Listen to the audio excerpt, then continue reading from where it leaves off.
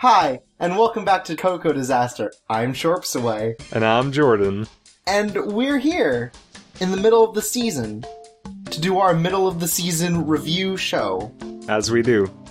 We were worried with a couple bonus things going on that we weren't going to be able to do it, but we did it. We did it. I watched a lot of anime over the weekend. For you guys. We did it all for you. Yes. And a little bit for us. But mostly for you. Mostly for you. Because it was definitely too much for me. There were a lot of shows. Yeah, I guess there were. And, yeah, we ended up watching a lot. So we'll be excited to tell you about them. But first, let's talk some news. Let's talk about the news, baby. Tell me about it, Huey Lewis. So I think, first up, one of the, oldest, I feel like, anime fandom pranks is no longer valid. Okay.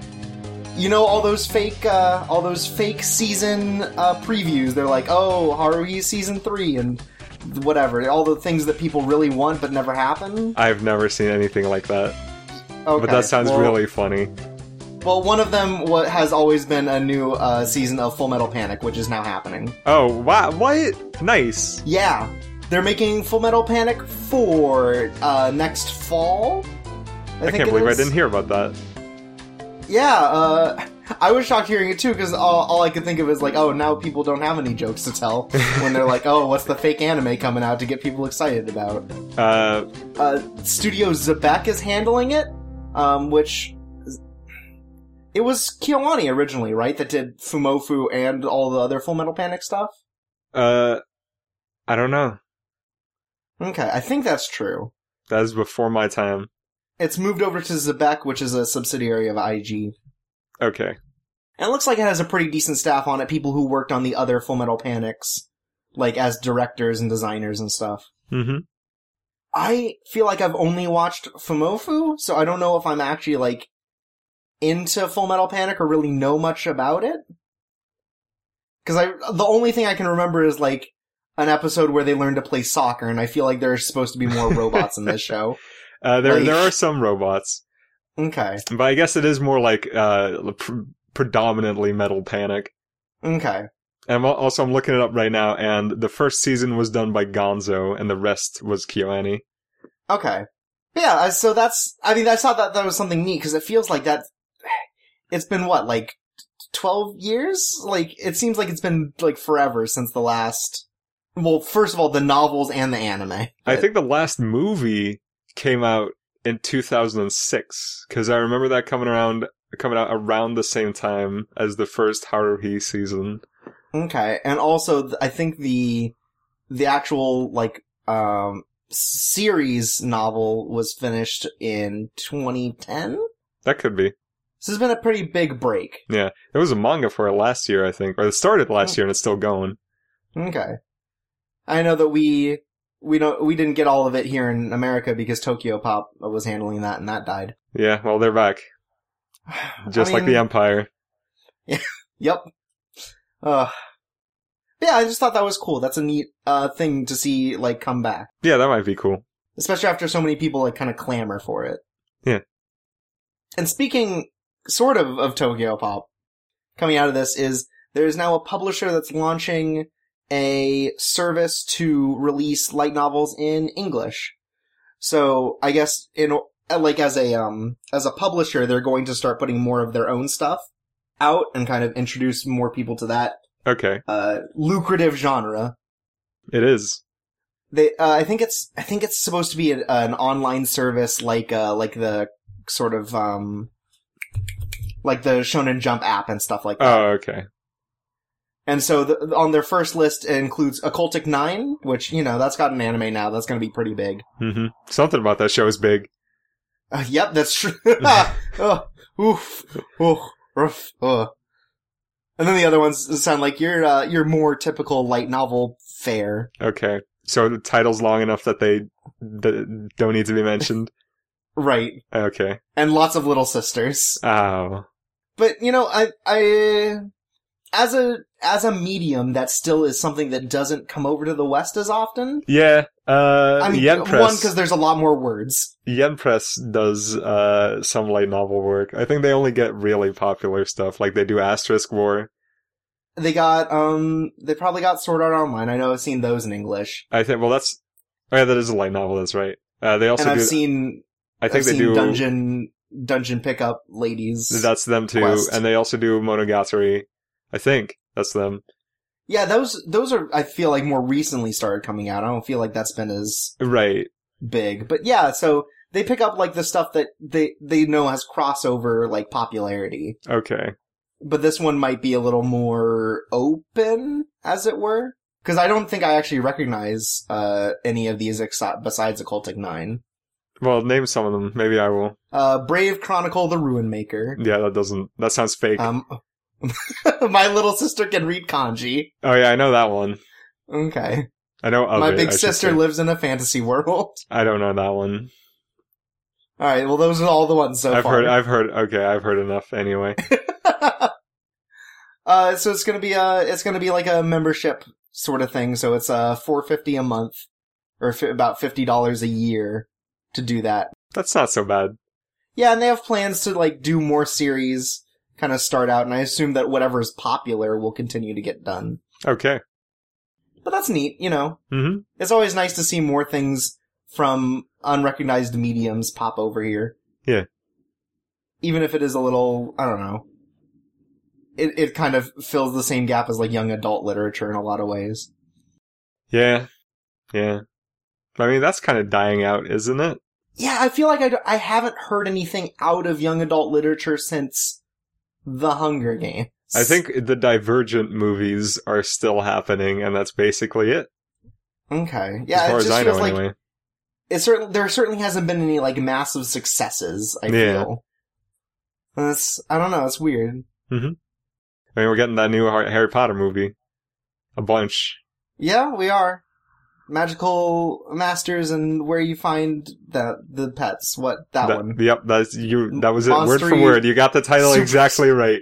Harry Potter's Super Monster Quest. No, that's the sequel. Oh, okay. That's got Benedict Cumberbatch's Dumbledore in it. Oh, okay. Oh, moving on. Okay. So, you're familiar with Kaiji, right? No? The manga series? I don't... What's it about? It's the high stakes gambling one. Maybe? It's the one with the really awful looking anime characters because they have huge giant pointy noses. Oh, yeah, I know about that. Okay, I thought you knew more about Kaiji. No, not particularly. Okay, so so Kaiji is about high stakes gambling and a lot of, like, life or death sort of gambling. Uh-huh. And they've decided they're going to make a VR game based on one of the more, infamous, games from that series, which is, Steel Beam Crossing. Okay. Which is basically you cross a steel beam over a giant expanse where if you fall to, like, the street and die. Oh. And there's all kinds of other, like, weird sensations that go on with that. But it's like, they're making a VR game based on this, like, horrifying fear going on. I've seen a VR game that was in, I believe it was somewhere near Akihabara, where Yeah, you have to save I a think I saw that cat too. from, like, an extended bridge at the top of a tower. Yes. Yeah. Yeah. And I feel like there's that similar sort of fear, and that just seems terrifying. Yeah, like, I I don't want can to do put without myself that. through that. I can do without that. Yeah, I don't, look, I already feel enough fear just living. I don't need this. Make that the new subtitle for the podcast. I wonder if it's gonna play out exactly like the, sort of the manga, because there's all sorts of, like, things that come out of it, and, like, you'd have to really feel sort of the fear of that, like a guy holding a knife to you when you're about to fall over and stuff like Mhm. that. Well, maybe you could There's- get an assistant to hold a knife against you. Yeah. Oh, maybe it would just be an arcade entry. I don't think it says what it would release for. Yeah. So it's possible it's just an arcade installment. That's still neat, though. I don't know. Yeah, sure. Finding new, exciting ways to do VR as, like, a performance piece. Yeah. I'm finding new exciting ways to be scared. Yeah, to cause fear. Because I'm telling you, all these other ways to get scared are just becoming too pedestrian for me. Yeah, taxes? Jeez. Yeah. Unemployment. The eventual heat death of the universe. Voter fraud. What are other scary things? Get out of here. Oh, speaking of scary, the director of Deadpool is working on developing the CG live-action hybrid Sonic the Hedgehog movie. Wow, that is really scary. That is like... Isn't it, though? Shortest scary story in the world. Like, I heard... the Deadpool movie was not bad. No, it was pretty good. That's what I hear. But it's weird. It's weird to push anything attached to that to Sonic. I don't know. You know? I think if you clean up the Deadpool humor a little bit, it would fit Sonic pretty well. Maybe it is a lot of, like, kind of wacky, you know? You can make him go, Sonic X gonna give it to you. Just Control F chimichangas with chili dogs. I was gonna make that as the exact same joke. I'm so glad. Instead of Colossus is basically Knuckles. Oh, you're right. And I guess Amy would be the Negasonic Teenage Warhead. Negasonic Teenage Warhead. See, it's not as weird of a pick as you think. Yeah, okay, but that's cool. Yeah, I had forgotten this movie was happening again. Mm-hmm. You know? No, like, yeah.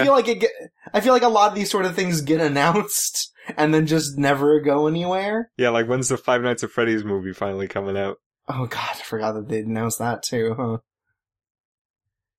It's just one of those things that I always feel like, yeah, they announced it and then they would have immediately, like, just stopped production. Yeah. But no, it's going, and you know what? Just like Sonic. Depending on how it looks, I might actually look into it, like having the Deadpool guy on there, if that's just it's not the writer, but the director's on there, I feel like there's gonna be some of that energy at least there. Mm-hmm. That might make it interesting to watch. Yeah. Making a live-action animation hybrid sounds weird, because, like, I wouldn't even make Dr. Eggman just a person. So I don't know why. Dr. Eggman as a person seems weird. Because then it's gonna be like the Sonic 06 sort of one, where he just kind of looks like a pudgy dude. Yeah. And not like a cartoon with character. Weird legs. Yeah. Unless they get Danny DeVito, then it's okay. Okay. It's like Sonic in the AM, but live action just seems like really weird as an idea. Yeah. We'll see, though. Yeah, we'll see. You know? We'll see. And speaking of movies, Hayao Miyazaki's back. He is. Don't call it a comeback. He's only been gone for 3 years. And before that, like a couple more years, and then... Right. So, he was working on a CG short for the Ghibli Museum. Mm-hmm. It was about a caterpillar, right? Yeah, it's Boro the Caterpillar. There we go. And apparently, at some point, he was not satisfied with the project as a short and presented a different proposal for a feature-length film. Okay, So, great. he's got another movie idea, and he's going to work on it. Is the caterpillar thing canceled then? It will not be completed for about another year, but it's still happening. Okay. It's just that he also has this other movie he wants to do right after it's done. Yeah. I saw I saw a video. I think it was like just on TBS or whatever the Japanese main broadcasting station is, where it was him during the production of the other thing that just came out of Ghibli, the Red Turtle. The Red Turtle. The one with that French studio. Yeah. Where at one point he says, "I can't believe I'm thinking about making another movie." So I guess he felt motivated again. Yeah, because I remember another quote out of that was like, he was really excited. He would have been really excited to have worked with that team. Yeah. That did it. And maybe he will. I hear that movie's not doing well, though, and that's kind of sad. Yeah, that's not a surprise. Because it does seem like a really, like, neat idea, if nothing else, to do kind of a dialogueless movie in this day and age. It's not even in the art theater in my city, and they usually get, like, the important anime releases. They got the Ghibli movies, at least. I haven't seen anything about an English release either. No. Which is weird, because considering it's such a multicultural team... multinational team that worked on it, you know? Mm-hmm. I think Miyazaki's hoping this film is done before the 2020 Olympics in Tokyo. Yeah. That's cool. I'm glad he's back. Me too. Sort of. Like, he needs a break He got a 3-year break, but it seems like he's just one of those people that can't stop making things. Yeah. And that's, and in a way that's, like, admirable. Mm-hmm. I'm glad. Although it is sad to see that, Ghibli's resources continued to get pulled back to, like, its oldest guard again and again. But I kind of wish more, like, young directors could get a shot with that like, money. even his son. Yeah, and they do from time to time, but, those movies don't make money, and then they gotta get the big names in again so they can actually keep the studio afloat. Like, I feel like they do make money, it's just not the gangbusters that everything that Miyazaki's name is attached to pulls in. I guess not. Because I feel like even the ones that aren't, like, as widely regarded tend to just bring in ridiculous amounts of money. Like your Ponyos and stuff. Yeah. I mean, yeah, Ponyo, but if you think about, all the movies that came out that you probably couldn't even name off the top of your head. The Arrietty? That wasn't Hayao Miyazaki.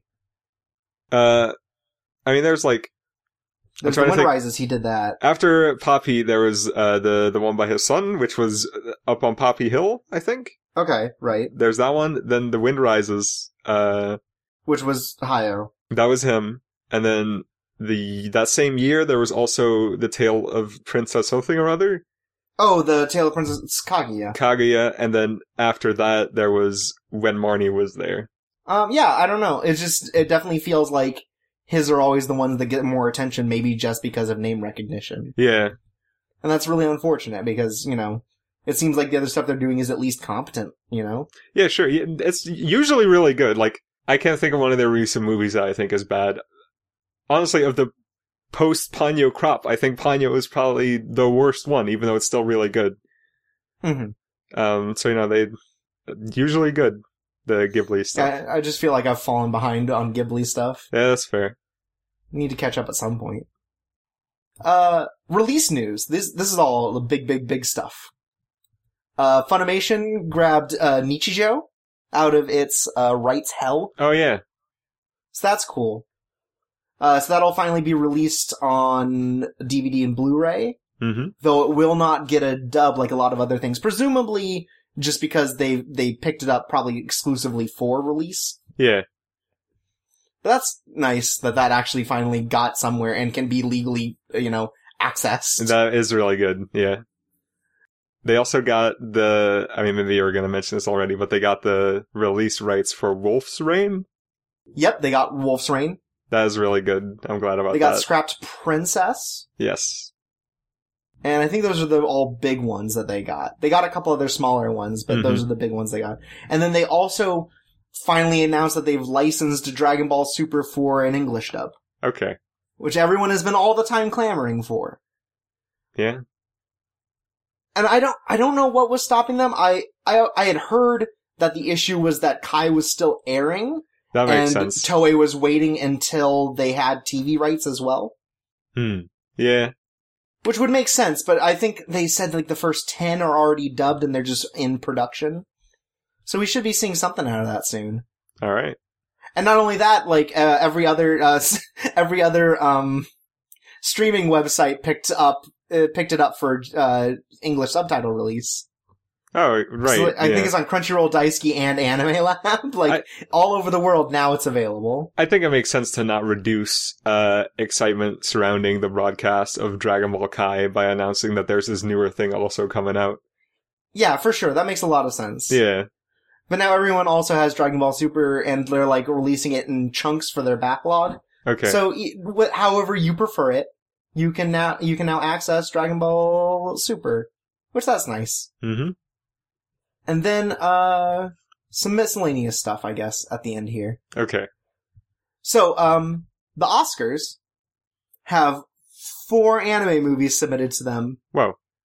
And there's a total record of 27 films submitted for consideration for the Academy Awards. Wait. Of the ones of import. In what okay. Of the ones in regard that we would care about here on this anime podcast. Right. We have Kingsglaive. Oh. We have, Miss Hokusai. Yeah. We have The Red Turtle. Okay. And we have Your Name. Alright. which Your Name did a theatrical release in LA specifically to get Yeah. the Oscar poll, and they're going to be doing an official release and everything next year Hmm. for English. Yeah. So wait, you said 27 movies. What did that mean? There are 27 movies in consideration for whatever's going to be cut down to the 5. Oh, okay. Well, it's 10 now. Yeah. Oh, did it already get cut down to 10 since the last time I saw this? It's been 10. We're talking Best Picture, right? Yeah. Or just Best Animated Feature? This is for animated feature film. Okay, that is still 5, yes. Okay. It's gonna be really messed up when Kingsglaive doesn't win Best Feature in general. Yeah, And it's right. probably gonna lose it to something lame like Sausage Party. Baby Boss. Yes, yeah, Trolls. Yeah. Trolls? Sorry, I'm looking at this list of submitted films. Oh. It loses to, I don't actually recognize a lot of these, and I don't know if that's because I'm just not with it anymore, or I'm like Kubo and the Two Strings is there. Yeah. Right? Sure, Ice Age is there, like Finding Dory, like those. And then I see something that says My Life as a Zucchini? That's not a thing, right? Like, that's not a thing I should have known about, right? No, that's probably some Okay. foreign film, I guess. That sounded way more disdainful than I wanted it to. Yeah, we don't mean to be mean, but like, that's just... Okay, yeah, it is a French movie. Alright. Okay. Well, that explains that. Okay. Okay. But yeah, so we have a hot 4 on the list. Which, gives a better chance for anime to be recognized. I know that usually they get snubbed, even if they make it to the final, 5. Right. But I like that the push is still there. Yeah, me too. Although I don't know what... I'm not saying Kingsglaive needs to win it. But that's exactly what you're saying. But I don't know what else would. I mean, Kingsglaive is like a joke part, but I'm also not sure what American animated movie deserves to win this year, because obviously it's not Sausage Party. And Kubo looks great, but it isn't, the story isn't that great. Finding Dory is alright, and I haven't seen Zootopia. And those are I think the big ones. Wait, Mona's on here? Is that actually releasing before the end of the year? I did not know that. I thought that was 2017. Yeah, I could have sworn. I didn't think it was out. But, yeah, a lot of the other stuff on here, I don't know what else would win. I mean, I hear that Your Name is, sort of, Oscar baity in that it's very pop and it's very, accessible. Okay. In a way that I think a lot of the other movies that have made it in there before, like Princess Kaguya, Boy and the Beast, maybe aren't. Yeah. So, I don't know. I do like that they continue to try, if nothing else. Absolutely, yeah. Yeah. Speaking of, Your Name, it got bounced off of the number 1 spot for 1 week thanks to the release of Death Note Light Up the New World. Uh-huh. But is right back up to number 1 where it belongs. I guess Death Note didn't light up the box office. Hot damn! That's made 18 billion yen now? Yeah. Your Name, I mean? 18.5 billion, yeah. Yeah, so I think it's currently the 6th highest grossing film of all time in Japan? Oh, wow. Something like that. That is pretty nuts. Yeah, it is wild how big this has gotten. Cause I remember they've also extended theater time and stuff for it. It's just absolutely huge. It's projected to end at about 20 billion by the end of its theater life. God. Which puts it at the 2nd highest grossing Japanese film in Japan. Beating out Princess Mononoke and Howl's Moving Castle. Oh my god. The only thing that would do better than it, if it hits this projection, is Spirited Away, which is of course. 31 billion. So, okay. Oh wow.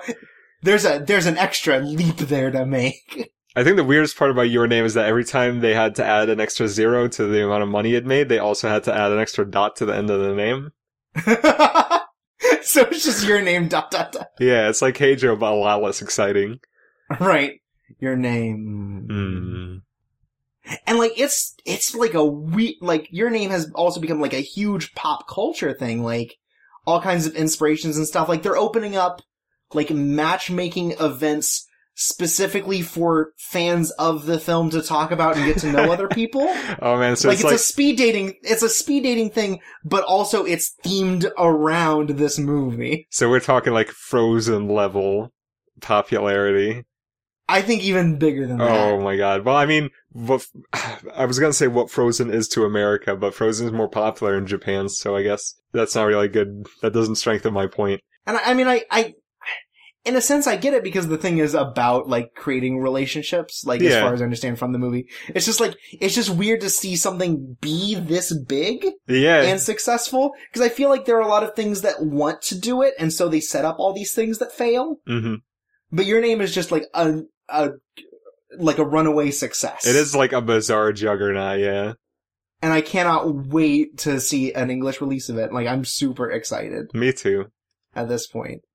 You know what I'm not excited for? What? The American Ghost in the Shell movie, because it looks like trash.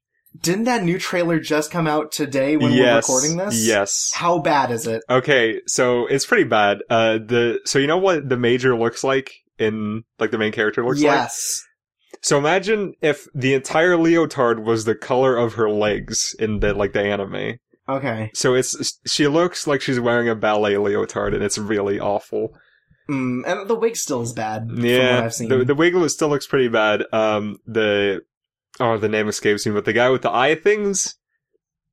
Oh, I know who. Okay, I know who you're talking about. The Colonel, either way, he looks really weird as well. Beat Takeshi looks weird, but that's because his hair has to fit the stupid anime hair. Mm-hmm. Yeah. Man. I know you obviously can't tell from the trailer. It definitely looks like they changed the story, which is going to be a big deal to someone. So to some people, that doesn't really bother me. I just wonder if they managed to turn it into something that's good, because I got major Deus Ex Human Revolution vibes from it, and I think Ghost in the Shell deserves better. Okay. I don't know. You know what I am excited for? What? They've announced a Neko Atsume live-action film. That's right. Which, you know what? If it's just a movie about a dude hanging out with stray cats, I'm all into that. Me too. These looks like some good-ass cats on like the props that are just straight from the game. See, this is just getting closer and closer to me getting that pancake pillow that I want. Yeah, right? Oh, those are good pillows in the game. I know. Yeah. Yeah, this is cool. That sounds very wholesome and like something I would want to watch. Like, they're putting a story around it. Mm-hmm. But I think that's fine, you know, like, to make some kind of emotional connection that isn't just, oh, here's some cats. Because they already did that live stream for Neko Atsume. Yeah. Like, now to put, like, a story around it and make the cats have a better connection. That seems neat. That's cool. Nekokoro connection. Oh, good. I like it. You're welcome. Anyways, that's all the news I had. And I think we learned a lot from it, and there's some interesting things happening. But the most interesting thing happening right now is that anime is airing. Yeah. You can watch it. Mm-hmm. There's never been a more watch anime time than right now. Yeah. And we've been watching that anime, and we're going to tell you about several of them. Based on Funimation's recommendation, we have been watching. We should have been all along, but now we are. You must be watching. You ought to be. It's for your own good. If you don't watch, I swear to God. Oh, but yeah, let's talk about some of the shows we've been looking at this season. Let's do it. And starting right off, let's talk about The Great Passage, Fune wo Amu. You want to start this one off? Sure. You have more history with this I do one, have more history because I've seen the movie. So as I already established earlier, Fune wo Amu is about this publishing company and a small section within it that's trying to publish a new dictionary. And they've been working on it for a while, and they're going to be working on it for way longer, and all sorts of hijinks ensue because of it. Like, they get this new intern who is the main, or not intern, but new colleague in there who is the main character, and he's kind of like a weird, fussy nerd guy. And he starts helping out, and he's really good at it, and then another guy who's also working there gets motivated because his new colleague is motivated, but then he's going to get transferred to a different place. And also at the same time, it looks like the dictionary project might get shut down because it costs so much. And also the main character falls in love. And that's basically what we've been through so far. Yeah, lots of stuff going on. Yeah. And it's... So, first of all, although Amazon has the rights for it, they have not released it to the US in English yet. Nope. They've announced that they will, but it looks like they're Netflixing it, where they're going to put it all at the end. Those so damn the only way to Flixters. access it right now is through UK Amazon Prime. Yep. Or through shadier methods. Which is frustrating. Yeah. That's really frustrating because they already have it in English. They already have the rights. Why not just release it? Like, there have been, like, beliefs out there that because, like, Battery did so poorly, Yeah. that they're just trying to, like, cut that out. But, like, they've only had 2 shows to base it off of, and Cabaneri, I assume, did pretty dang well. Mm-hmm. Like, to just be like, oh, we can't do this anymore for US, like, it just seems ridiculous. I don't know what's going on behind the scenes there, if there's a weird rights thing going on with whatever the publishing company is, or whatever. It's weird. Either way, it really sucks because this show is extremely good. It's really good. Yeah. And I think that's surprising in a way for a show so much about linguistics Mm-hmm. that, you know, has to be translated, is that there definitely does feel like sometimes there's a lost in translation sort of thing going on. Yeah. But it's still very, like, understandable Totally. in a lot of ways. Because it isn't always so much about the dictionary as so much as about, like, word choice, and it's about these characters more than anything else and how their relationship with this affects them. Mm-hmm. I think it's really lovely. One thing I sort of, like, I thought it was weird at the start, but I think it gets more understandable later, is they take almost a stage play-esque approach to introducing story elements. Like, right at the start, we find out, oh, the dictionary department, they kind of need a new hire because they need more people to share the workload between. And, like, as soon as we find out about that, we hear the main character meeting up with someone else who works there, being super weird and, like, particular about words, and right away it's like, okay, that's the guy we need. And it's so immediate and direct that It feels awkward the way he introduces how much he's into words. Yeah. A little bit. It's not naturalistic, and that's weird for that part, but I think eventually it works out just because the story is so much about words, and they weave it in there in a way that's not, I guess, doesn't feel like a natural story, but it feels like a good story. I like it. Right. It's not exactly how people would talk, but you understand why they do this more now. Mm-hmm. And I think it does introduce some good characters, because the current worker there, the main character, Masashi? Majime. No, Masashi. Oh, the guy who's already working there. Yeah, that's, Nishioka. Yeah, Nishioka. Nishioka's already working there. Yeah. And he is, like, super not interested in the work. No. He does it, but he's not particularly happy. He wanted to work in PR originally. Yes. Because he's very sociable. He's very good at talking and interacting with others. He's also very dominant. Yeah. Meanwhile, Majime, the other main character, Majime comes off as very socially awkward. Yeah, he has trouble, like, even interacting with people at a basic level. He doesn't understand social grace for sure. Like, the first scene we see him is he's walking into a bookshop to, like, to talk to someone on business, and he has a different bookshop's bag with him. Yeah. Like, just very, like, simple things like that, where it seems like he doesn't really understand the cues he's supposed to be hitting. Mm-hmm. But he really, really loves language. Yes. And so, that's why he ends up getting picked out by Nishioka to work in the dictionary department. Mm-hmm. Because it's very clear he has a passion for this sort of thing, and is very clearly bad at sales. Yes. So let's move him out of where he's not good and put him somewhere that's a little more in his element. Uh-huh.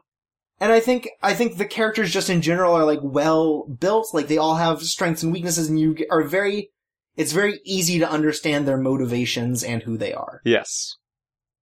They're very straightforward for the most part, I think. Or at least they start off that way, which is good.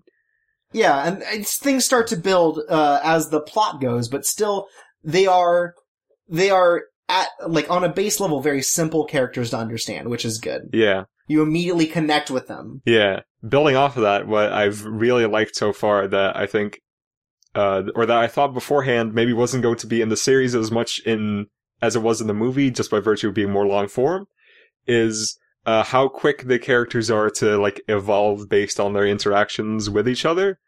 Mm-hmm. Like, Nishioka starts off and he's kind of like, you know, he's that guy who doesn't really want to do the work, and he's constantly just kind of taking breaks at his desk. All stuff like that. He's flippant. But because like Majime is such a hard and dedicated worker with like a passion for linguistics, you know, sort of that some of that leaks over to Nishioka, and I like that. It's not like he immediately becomes like starts doing things the same way, but he starts to like feel that love a little, and it immediately starts to affect his character in minor ways, and that's nice. It's that sort of trope where he sees someone being so passionate about something that some of that leaks in, just because he sees someone so into a work that he considered kind of beneath him. Yeah.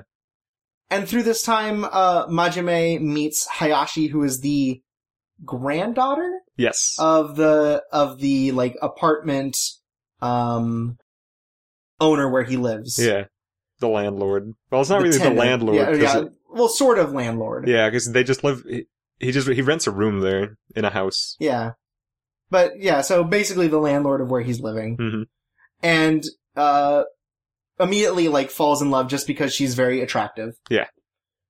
And she has sort of similar goals, I guess, with Majime. At least once Majime gets into the dictionary. How so? Because they have that date, right? Yeah. And they both talk about how what they're working at is going to take a long time to achieve, and it's kind of a very steep slope because they're both coming up against obstacles. Okay, yeah. But they're so impassioned in what they do that they're willing to put forth all this effort. Yeah. And it's, you know, it's very much he has trouble with conversations in general. So him having a conversation with this person that he likes is even harder. Like at the start, he basically can't do it. Right. Like he's kind of like, hi, and then he leaves. Yeah. Like, you know, sort of very like, he's trying to avoid her because he doesn't know how to interact. I don't think he even introduces himself. And it plays sort of into the dictionary plot as well, because he hits, I think, the word love. No, he hits the word, I don't remember, but it's not love. It's something only tangentially related, which is what makes that part so important. Yeah, it's a tangential word that just reminds him of her, and he finds it really difficult to separate himself from that word, so he doesn't want to do it. Yeah. And later, that's right, later on, Nishioka says, maybe we should get you to define the word love if this is the way you feel about even tangential words about this person you like. Yeah. And that seems to be like a minor plot device that'll come back later. Because then in the latest episode, he writes a love letter to Hayashi to try to get his feelings across, and it's really bad. Yeah, it's really bad. Based on what Nishioka says about it, it sounds like the Finnegan's Wake of love letters. It is really long. It is tangential. Part of it is written in like classic Chinese. Yeah, he's like, they just put a Chinese poem in, like, Majime really loves words and doesn't know how to describe anything but in these things that he's memorized, it seems. And he's a big reader, so he's very formal about everything. He talks very formally, too. Yeah. So that means long form. And it's a 17-page love letter. Yeah. But, you know, I think that still plays into his character of who he is. Absolutely. And it's really nice that they're not, like, sacrificing that by just suddenly making him really good at what he does, because I feel like that's going to be a thing that goes through the entire series. Yeah. And I don't know, like, the plot beats just feel like they're moving at the right pace, like, everything just feels right about it and how they're showing the story. I don't feel like there's been any moment where I felt like I was waiting for the next thing to happen. Like, I was never stuck in a scene. And it's not like an especially fast-paced anime or something. It's just the right pace, you know? And it has some, like, oddly fluid animation in very, like, non-essential parts. There are just flights of great animation every once in a while. It's weird how random it seems. Like, even just, like, Majime, like, tapping his toes together, like, waiting for someone, like, is animated in sort of, like, that very fluid way that not a lot of shows are. Yeah. And it's weird to see that for so many incidental moments. Yeah. The three big moments that I noticed were, Nishioka running out of the store in episode 1 to follow Majime, Majime turning around, rolling around in his bed, and, Majime waking up from the dream he has in episode 5. Right. It's just sometimes, and it's really like, it's a really loose sort of animation. It looks vaguely rotoscoped. Like, it looks like what rotoscoped animation looks like, even though I don't think it is. Right. but I like it. Yeah, it's cool. Mhm. There's just a lot of, like, it seems like there's just a lot of love being put into this. Yeah. It looks a lot like a movie, actually, I think. Like, obviously, it's a lot simpler for the most part. Not all of the animation looks great. But it has that simple shapes and simple shading, but fluid animation thing going on that you see in Ghibli movies a lot, too. And that's what I kept thinking about. And it's just, like, it's building up, like, complications really well, I Mhm. think. Like, the fact that Nishioka is basically being forced to move positions. Yeah. And he becomes encouraged to do everything he can to sort of, like, fix this before, you know, he has to leave. Yeah. Or to set them on the right path. Including lying to that nice college professor. Well, you know, I mean, in some degrees, like, it's going to end up helping because they have to get funding for this dictionary because they're thinking of just shutting the whole thing down. Yeah. Yeah, I know. In their business. So, You're you know, right. it is him using his ability to interact with others and sort of influence them to try to make the best situation out of what's happening. Yeah. I think another thing that I really like, related to this is that they didn't, like misuse their television format to make it about one issue at a time. Because, you know, in the movie, and I assume in the book as well, all these things are brought up at the same time. Like, you have Majime falling in love, and then you have the dictionary possibly getting canceled, and Nishioka moving to a different department. And all that could have been sectioned off completely. And that would have maybe made for more compelling moment-to-moment watches. Like, then they could have put a sweet cliffhanger at the end of every episode, you know? Right. But they didn't do that. All these issues come up, like, together, and the story weaves through all of them. Because for the most part, they don't necessarily have to do with each other. Or they do, but they wouldn't have to. Mm-hmm. But they do, and it all works together. And I think that might be part of what makes it never feel too slow, is that there is just a lot going on, but all of it is in the background except for one thing at a time. And it just feels like every episode is its own self-contained sort of thing. Like, it feels like every episode has a conclusion. To some extent. Yeah, I guess so. Like, something is moving forward at the end of all of them where, like, something has been resolved or someone has decided to, like, have resolve. Yeah. Very much feels that way. It's cool. It's very cool. I like it a lot. It's a very different type of story than what you usually see, I think. Yeah, for a show about some real nerd shit like books. It's good. Well, that's not what I meant. I meant, like, going back to the stage argument earlier, it's not, at least in the way it presents events, it's not very naturalistic, which I think more and more shows are trying to be, which is not good or bad, which is very different. Like, it has more of these events are here because I want to tell a certain story with certain themes in a certain way, not because this is the way it would make sense for real life to go, I guess.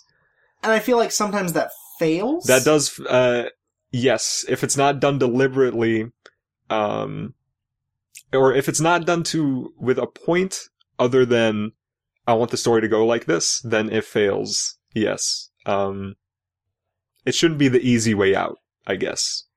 Yeah, like, it doesn't, like, force a connection, I guess, is the big thing. Is, like, it's not just, this thing is here specifically to do this. It's like, this thing is here because I want this to move forward, but here's also what's going to happen here. It's not a singular issue. Yeah. I think the way I would put it is, like, making these quick, simple, maybe forced connections doesn't mean the story has to do less. It means it gets to do more. Okay. And there you go. It's good. Yeah, I like it a lot. It's really good. The little sections with the dictionaries in the middle, those are cute too. Oh yeah, the little short quips with the 4 different types of dictionaries, just talking about what it's like to be a dictionary. I'm learning a lot about how dictionaries are put together. I think there is a culture of dictionaries that does not exist anywhere but maybe Japan. Yeah. And maybe some of that is so much about how their linguistics differ from, I think, especially like European countries, because that's my big frame of reference. Yeah. So it does seem like there's just a bigger culture for that, because like they're talking about like making, these for kids, like filling these specifically with like technical information. Like they have dictionaries for all like walks of life, it seems. Yeah. It's a very weird thing to look at. At one point they're talking about how aggressively they need to, add simplified text. Like what you read, you have like the kanji and like the mixed symbols, and then above it you have the simpler text for kids, which is what manga often has, or for learning readers. And that's not something you would get around here at all, because you just can't put words together in Germanic or Latin languages like that. Yeah, it just doesn't work the same way. Like our pronunciation guides are so completely different than just like, here are some easier characters to recognize. Yeah. Oh yeah, I hadn't thought of that comparison yet. That is basically like a pronunciation guide. It's such a weird, it's such a foreign thing. Yeah. It's interesting to kind of see this perspective on it, though. Yeah, I've been really enjoying it. I guess the at least for us, the Amazon Noitama deal is working out, because first we got Battery, which is very good, and this is also very good. Yeah, and I mean, Kabaneri. Right. Very different than those two. Absolutely. Yes. Very different. I wonder how successful this show is going to be in Japan, because some weird loser nerd trying to fall in love with a hot chick, that's has Relatable. Widespread appeal, I think. Right. Both in Japan and in the West. So I also think it's a shame that Amazon isn't giving this the chance that maybe it deserves. Mm-hmm. Yeah, I don't know. It's good. It's good, though. Yeah, it is. I love it. Now, next up, I'm going to talk about Paco's Udon World. Okay. This show is not very much about udon. What? Which, I originally going into it, was kind of like, oh, it's sort of Sweetness and Lightning-esque. It's going to be about food and fatherhood. It's it's not really about food, and it's only about fatherhood in the sense that it leads to character development within the surrogate father here. Okay. Because that kid's not a kid. Let's get that one thing out. I think I said earlier, that kid might be a Tanuki. That kid is especially a Tanuki. I definitely saw some screen caps where he's a real Tanuki. Yeah, he is a legit Tanuki, and he takes the form of a child, I think mostly to avoid getting attacked in the countryside. That's a good survival technique, I think. But they live in a place where I feel like Tanukis are sort of regarded, like they go to a shrine at some point where Tanukis are like the mainstay thing. Uh-huh. And they draw the big nuts on them. Nice. They don't draw the big nuts on the kid. Oh. I mean, maybe that's for the best, Yeah. Well, I mean, I just assume because I can't, like, there are cases where that kid is naked, but I don't see any nuts, so I assume. Alright. But, it's about a man named Sota who works as a web designer in Tokyo. Okay. His father dies, and so Sota goes back to his family's old udon place and house, because he needs to clean it up and kind of get his stuff out of there before they refurbish it and turn it into something for someone else. Okay. A new house or whatever.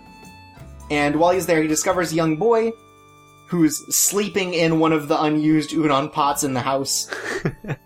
And it turns out this boy is Tanuki. Is that pot his udon world? Yes. Okay. And he names the child Poco because he's very bad at naming kids. And everyone points that out. I was like, Poco, what kind of name is that? Where? But he pretends that Poco is the child of one of his friends who just needs him to be taken care of for a while, in order to avoid being like, this is a Tanuki I took in, or this is my illegitimate love child. Right. It's sort of the questions that come up. And it's so much about about Soda's reintegration with this life that he had pre-high school, or, before he left for college in Tokyo, and his friends and how they've all changed, and sort of the things in his past that still sort of haunt him. Yeah. It's very much about regret, and it's very much about sort of like recognizing kind of where you belong in a way. It is a little weird because there are like moments of like very tender like sort of fatherhood stuff, but that Tanuki's not going to grow to anything more than a 6-year-old child as a human form sort of thing. So it's a little weird as sort of thinking about, but I think that the way they use the stories to tell it generally works really well. Okay. Because, like, through this kid, he'll, like, oh, he's going fishing with an old friend of his, and they'll have, like, a discussion while they're fishing about, like, sort of who they were before they left and kind of why Sota decided to give up the family business and move to Tokyo. Mm-hmm. And basically, like, as a kid, he was bullied for, like, smelling like udon when he went to school every day. And sort of the things that come along with being sort of the son of, like, a chef. Yeah. Because it's not a particularly well-to-do job. No. And so although as a child he started out really, really liking the idea of taking over the family business, this sort of bullying and teasing ended up making him so disgusted with it they, like, yelled at his dad right before he left for Tokyo to become a web designer. And he very much regrets the fact that he couldn't come back and, like, apologize now that his father's dead. Right. And there are stories like that where it's just, like, him meeting up with old friends who have moved on in life or, you know, become big and successful or gotten married and just sort of seeing the way the world has changed while I think it's supposed to be that he feels very stagnant in his life right now. Mm-hmm. Like, he recognizes that what he's doing in life isn't really going anywhere. Okay. And there are a lot of very tender moments of just, like, him remembering good times with his own parents and family and kind of passing them on to Poco. And it's like, I don't know, it is very charming in the way it handles sort of this unusual fatherhood sort of thing. Mm-hmm. And very, very relatable in the sense of, like, someone not knowing how to move forward in life and kind of being stuck in all these regrets that they have. Yeah. It's very modern. It's a very modern Japanese story. Yeah, I think it does that very well. The art style is very nice. It sort of does that, like, you know, the shading that they do where, at some point it just goes completely black? Yeah. Like in, like, a lot of modern American cartoons? Right, yeah. Sort of is the opposite here, where as it gets to lighter parts, like where the sun would hit the head, like, it goes almost completely white. Oh yeah, I've seen that. I know what you're talking about. So it's got a very shiny look to it, very clean. Hmm. And I think one really charming thing about it, too, is every episode ends with, like, a 1-minute short based on, like, an in-universe, like, Bob the Builder-esque show. Oh, that's cute. That sort of follows similar themes, but, like, kind of twists them. Yeah. Like, similar themes from its own episode. Okay. But sort of twist them, because it's about these two, like, mechanics that meet, like, an alien and just hang out, and it sort of follows similar stories. It's very cute because, like, they have their own set of credits for that short. Mm-hmm. So they'll do the credits for the actual series and the ending song, and then they'll have, like, a little ending song for the show, too, that has, like, oh, here are all the credits for all these characters, like, as if it were showing us an actual episode. Okay. There's a lot of very charming things going on in this story. That is cute. That reminds me of G.I. Joe. Because they would have the... Oh, because they have the educational shorts. Yeah, and the educational shorts are basically just the messages of the episodes themselves made into text instead of subtext. Mm-hmm. I mean... Right, like they just very clearly say, hey, that's bad. Don't start forest fires. Right. Play soccer good and don't cheat. Yeah. Yeah, okay, yeah, I can see that. Mm-hmm. But it is a very cute show. I think it does have a lot of very relatable moments to it. The latest episode I wasn't super hot about because it is a lot of sort of tough love sort of stuff, which kind of irks me in the way that it's presented. Okay. And a lot of, like, very, like, people who appreciate Sota in Tokyo because he has to go back to help finish a job. Okay. And he takes Poco with him because he can't just leave a kid alone. Like, that'd be weird and questions would be brought up. But, and just, like, this sort of disregard for the feelings of this child because someone feels like it's taking Sota away from them. like that sort of jealous thing, but it's, like, really awful because it's, like, this dude, like, sort of, like, yelling at a 6-year-old, basically. Okay. Like, it's sort of uncomfortable to watch for me. Mm. But by the end of the episode, it twists it into something that is a little more human and a little more relatable. Okay. It's just a really rough start. See, I was going to ask, did you get the feeling that the series presents that as the way to go? But I guess not. No. Okay. And, like, the whole thing has been about whether or not he wants to move back and kind of figure out who he is and whether he's going to go back to his job after he's done with his vacation. Mm-hmm. And he hands in his resignation at the end of the latest episode. Okay. Episode 6, like halfway through. So he's gonna go back and kind of figure out what he wants to do with Poco. He's gonna figure out how he wants to live his life afterwards, because he's rediscovering a lot of things that he's lost in a way. Because it seems like he doesn't have as many connections in Tokyo as he does back in his home. It's neat. I am interested to see how it furthers itself. Okay. Because it does come off maybe more like Barakamon in the way it handles this relationship than, say, Sweetness and Lightning. Right. I don't know. It is good, though. It is good to say the least. All right. It also has a really good opening theme, I think, which sounds like a very, like, early 2000s sort of, like, poppy synth track. Oh yeah, that was a good opening. Yeah, it's a cute one for sure. Mm-hmm. For The Great Passage does not have a good opening. I mean, it's fine, but it's not. It just doesn't feel like it fits. It's really unsuitable. They play it in the background of a montage in one of the episodes, and it doesn't fit there either. Yeah, I don't know. The ending fits. The ending is really nice. But that opening doesn't quite. Yeah, it's a weird little thing. Oh. Alright. So next up. Talking about a lot of weird little things. Continuing up with, like, kind of the countryside sort of feel, we have Natsume Yujinsho Go. Yeah. So Natsume Yujinsho, I think we talked about it before, is about a child named Natsume who has the ability to see yokai, see these, like, demons throughout his countryside world. Well, not demons, more like spirits. I guess demons, yeah, spirits. I guess monsters might be a better word in a lot of cases. Yeah. Yokai is one of those words that's a little hard to you have to explain English. it, otherwise there's no direct translation. Yeah. But, so his grandmother also could see yokai and, kind of beat a lot of them in contests and took their names so that they could be, like, sort of indentured servants to her. Man. And kept them in a book, which he now has access to. And a lot of his life is sort of avoiding people who want to steal it for their own good, and finding the demons who have lost their name, yokai that have lost their name, to give them back.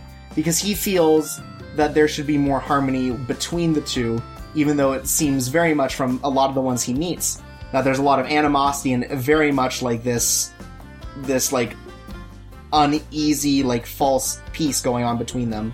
Because the yokai are very willing to attack humans. I mean, I would be willing to attack humans too if I had been an indentured servant for 70 years. Well, even just the ones that aren't related to that. Yeah, that's true. There are a lot of mean ones out there. Yeah. But, I feel like the animation is a little lower par than it was before. Oh, is that right? Yeah, I feel like it there are a lot more moments where I go, that doesn't seem quite right, than I did in others. And maybe part of that is because this is the Brain Space offshoot instead of it proper.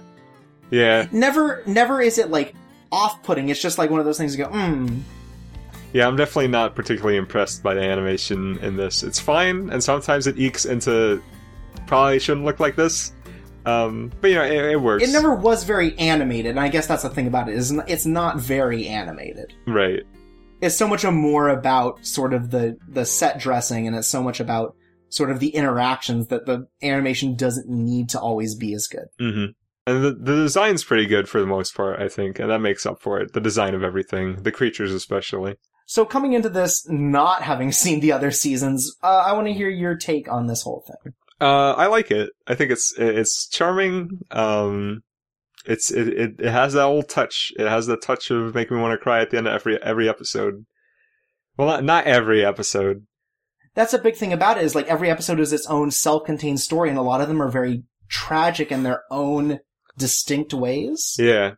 And that's a little different. You were definitely right when you said that it has a certain tone brought about by its shoujo nature that is a little uncommon. Yeah. Like it's very positive.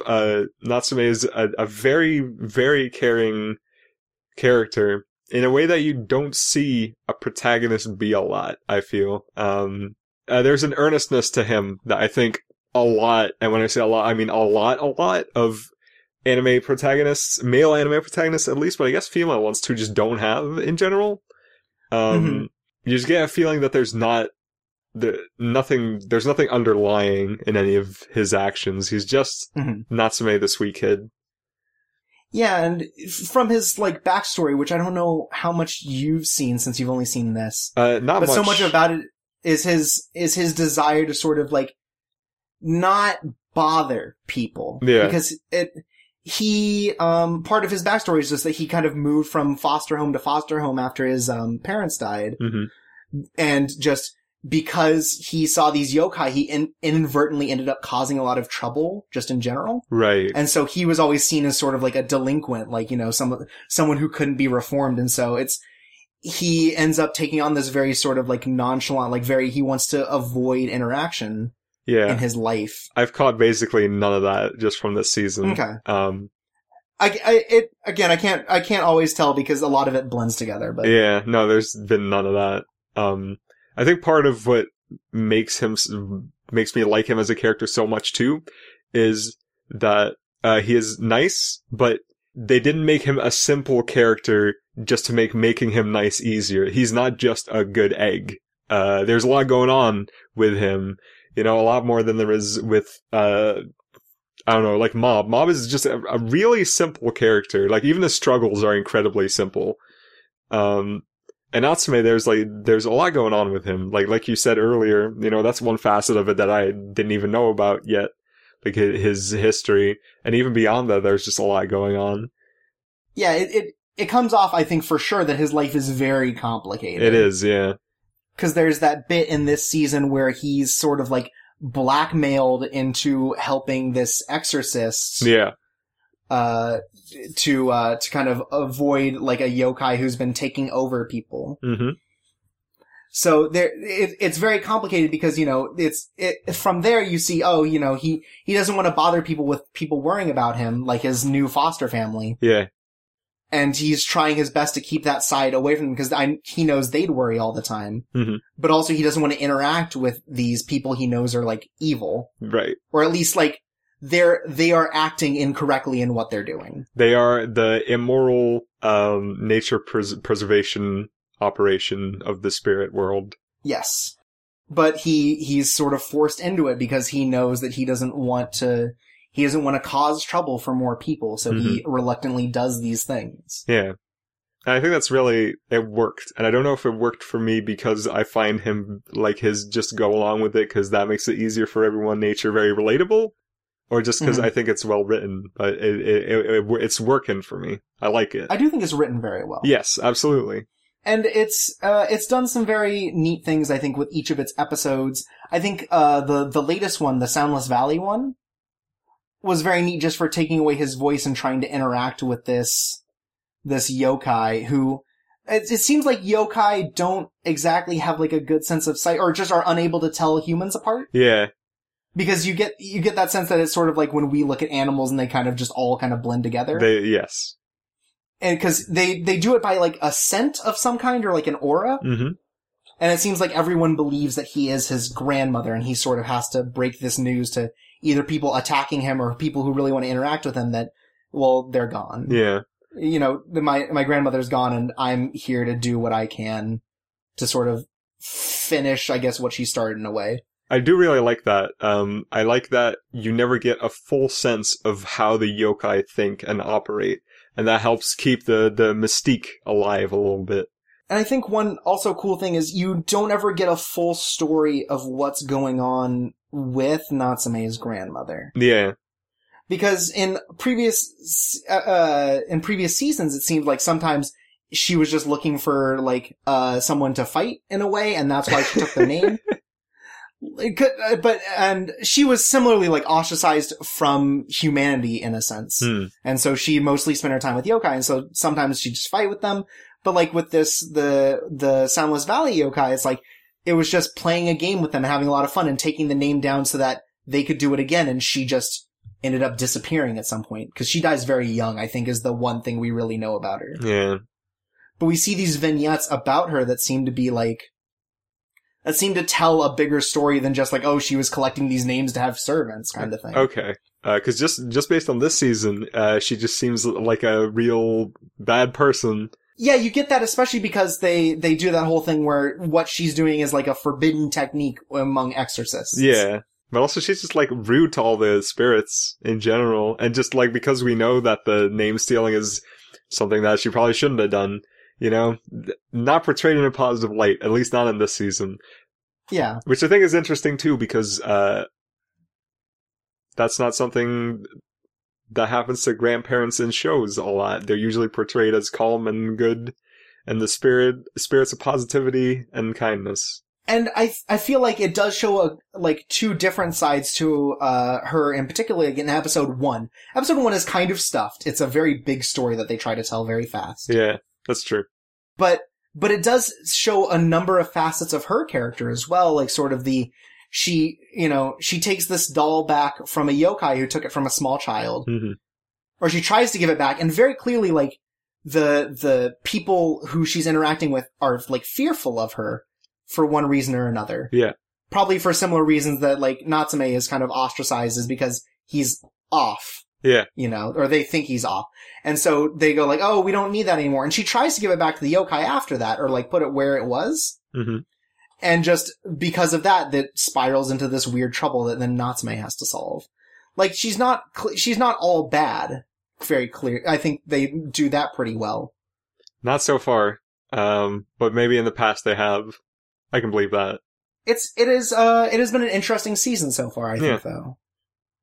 I do like Natsume Yuujin-sho a lot as a series. I've been liking it a lot too. The myth arc, so to speak, surrounding the Exorcists, I think was a real low point of the season so far.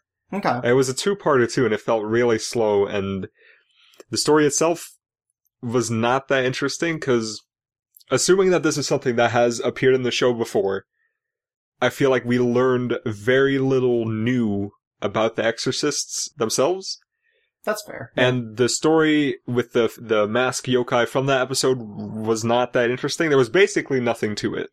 Or at least not to the degree that all the other episodes were. So I think for those two reasons, those were two very empty episodes, and I definitely struggled to get through those more than just the standalone, here's a yokai, here's what happens episodes. Yeah. Yeah, they don't do 2-episode arcs very often in this show. And usually when they do, they're a little more grandiose. Okay. Than what was presented here, but no. I mean, they still tell very, like, human stories about Natsume and his struggle to kind of relate with nature and humanity, kind of. Yeah. This balance going on. I do really appreciate what it does. Yeah. It's a really good show. It's right up my alley. I really like shows about people doing good things, and I like shows about, they're basically just little encyclopedias into, like, this fictional world. Yeah, this sort of fantastical nature. Yeah, there's like just a series of case studies, basically, of fictional case studies. It's fun. And just because they're fictional, it's like you still get these very relatable feelings from everyone, even if they're like these yokai are very like kind of one note. You still understand why they're doing the things they do. Yeah. Yeah. I don't know. It is very neat. It is. I like it. I'll probably go back to watch the rest at some point. I would read the manga, but the manga is really ugly. It's been a while since I actually saw the manga. It uses a lot of screen tones in places where it probably shouldn't. Okay. And it makes it look really flat and like clip art a lot of the time. I don't dig it. But I do dig the show. That's interesting because I feel like the anime style is just very simple and therefore like would have been a pretty easy 1-to-1 if it had, if it just looked like what the anime does. Yeah, it's pretty different from the way the manga looks. It's more, the manga is very exaggerated shoujo. Like, it sort of looks like what shoujo would look like in a parody, maybe. Okay. And the anime doesn't look like that at all. It has very toned down facial characteristics and all that. So there you go. What do you think of Natsume's best buddy, Yokai? Oh, the sensei is great. He is a lovely little buddy. Nyanko sensei is great and also a horrible person. Yeah, but, he does suck a little bit. He does suck a little bit, but that's sort of the point, is early on the contract is made if Natsume dies, he gets the Book of Friends, but until then, he protects Natsume. Okay. Because Nyanko is also known as Madara. He's the big wolf guy. Yeah. Form of him. Mm-hmm. And basically the idea is that he wants to be the one to eventually kill Natsume, but he's going to help him out for now. Okay, man, they do that in Death Note too. Yeah, but this guy's much cooler. Yeah, he is. I don't know, Ryuk's pretty cool as well. I dig with him. He's a drunk ass fat cat. He is. Everyone goes, "Oh, what's that pig? What's that gross pig?" Yeah, they do keep doing that. And then he gets really mad. That's a good running gag. I guess one last thing I want to bring up, like relating to me only being able to pick up certain parts of the backstory. Mm-hmm. I think it's very strange that they do try to some degree to like summarize what's happened in the past and what are the important past factors for new viewers, but they only go about halfway or even only a third of the way. Like, I feel like I'm getting some information that is forced in there just so that new viewers can like watch along, but not enough. So it's weird that they even went that distance a little bit if they weren't going to go all the way. They've done that, I feel like, with every season, sort of. It's like, hey, I'm Natsume. This is my life. Yeah. He kind of gives a little short inner monologue to kind of catch up, in a way. Mm-hmm. Because a number of these episodes came out, like, years after each other right, one. Yeah. So I think it is more for people coming back, like, oh yeah, that's what this is about. It's now on the opposite side of the magical spectrum. Uh-huh. Flip-flappers. Flip-flappers. You just started watching this before we started. Yeah. Before we went into this. That was today. Yeah. So you're, 2 episodes in now? I'm 2 episodes in, yes, because... I'm fully in. I wanted to watch all 6 episodes, and I probably could have if I'd really dedicated myself to it, but 2 episodes was already a little much for one day of this show. It is intense. Very, yeah, it's intense. That's the word that's probably the best for it. So it is a story about, I can never, just by their names, remember which is which. So there's Kokona. Kokona is the blue-haired one, Papika is the red-haired one. Right, so Kokona is a sort of disillusioned sort of student in a way. Like, very good at her studies, but has no idea what she wants to do, doesn't seem to have very much, extracurricular interests. But one day she meets, Papika. And Papika works for an organization of some kind. The Flip Flap organization. Yes, I think Flip Flap Project or something like that. And they need a second person to go with Papika into this magical world called Pure Illusion to find shards of a crystal that will help, which I believe they've said it will grant any wish. You know what? I think summarizing the plot of this series does it a disservice, because it doesn't matter. Because it's so much not about the plot. It's not about the plot at all. But this is the dressing around which everything happens. Yeah. So I think that's enough of that. Because it's so much about thematic storytelling. Yes.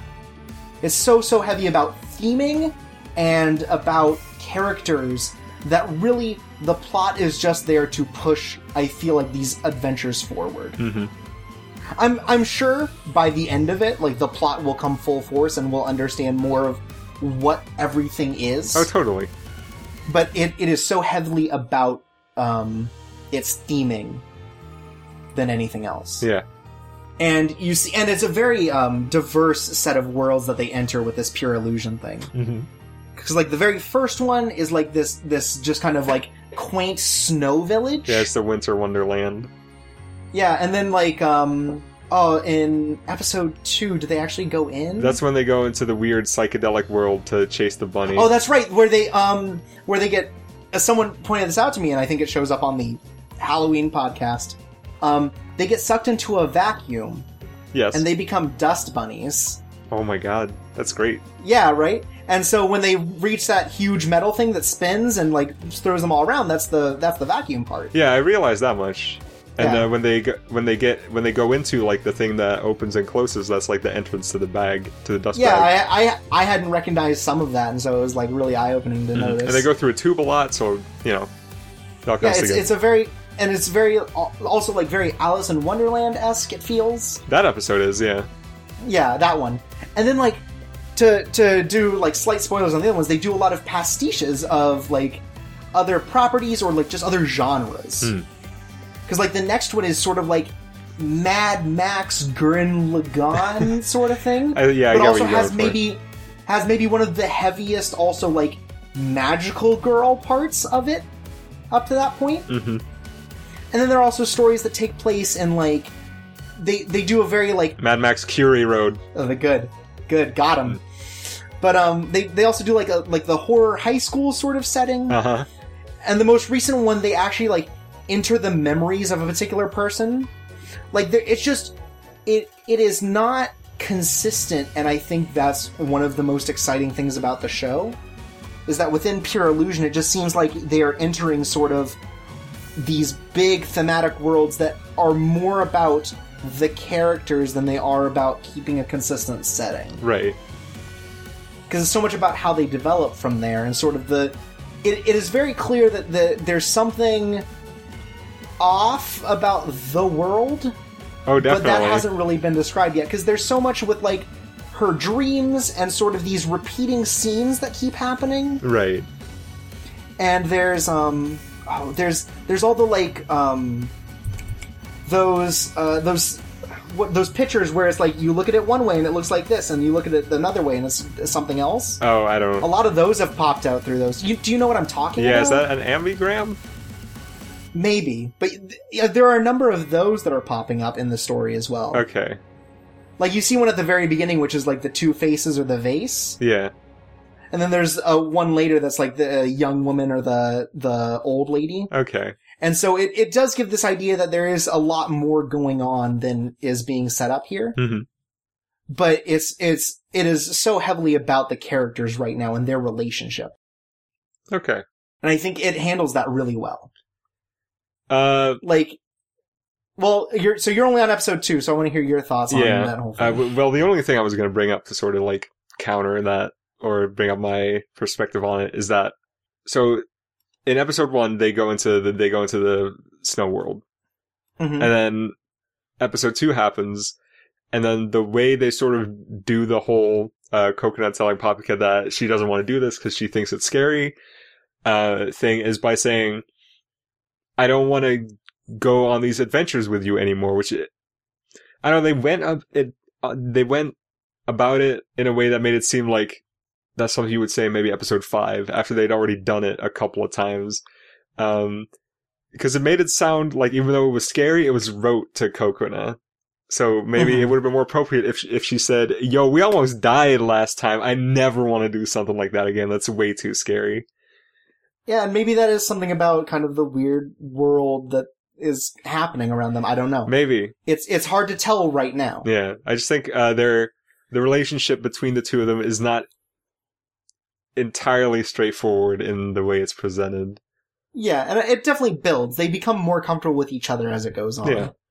In fact, there's an episode later on where they don't even go into a magical world. It's just them interacting, and I think that helps to build their relationship even more than any of their adventures. Okay. And it is very neat. It's like it's pulling from so many different genres and styles, but at its heart it seems like it loves all of them, and especially like magical girls as it goes on more.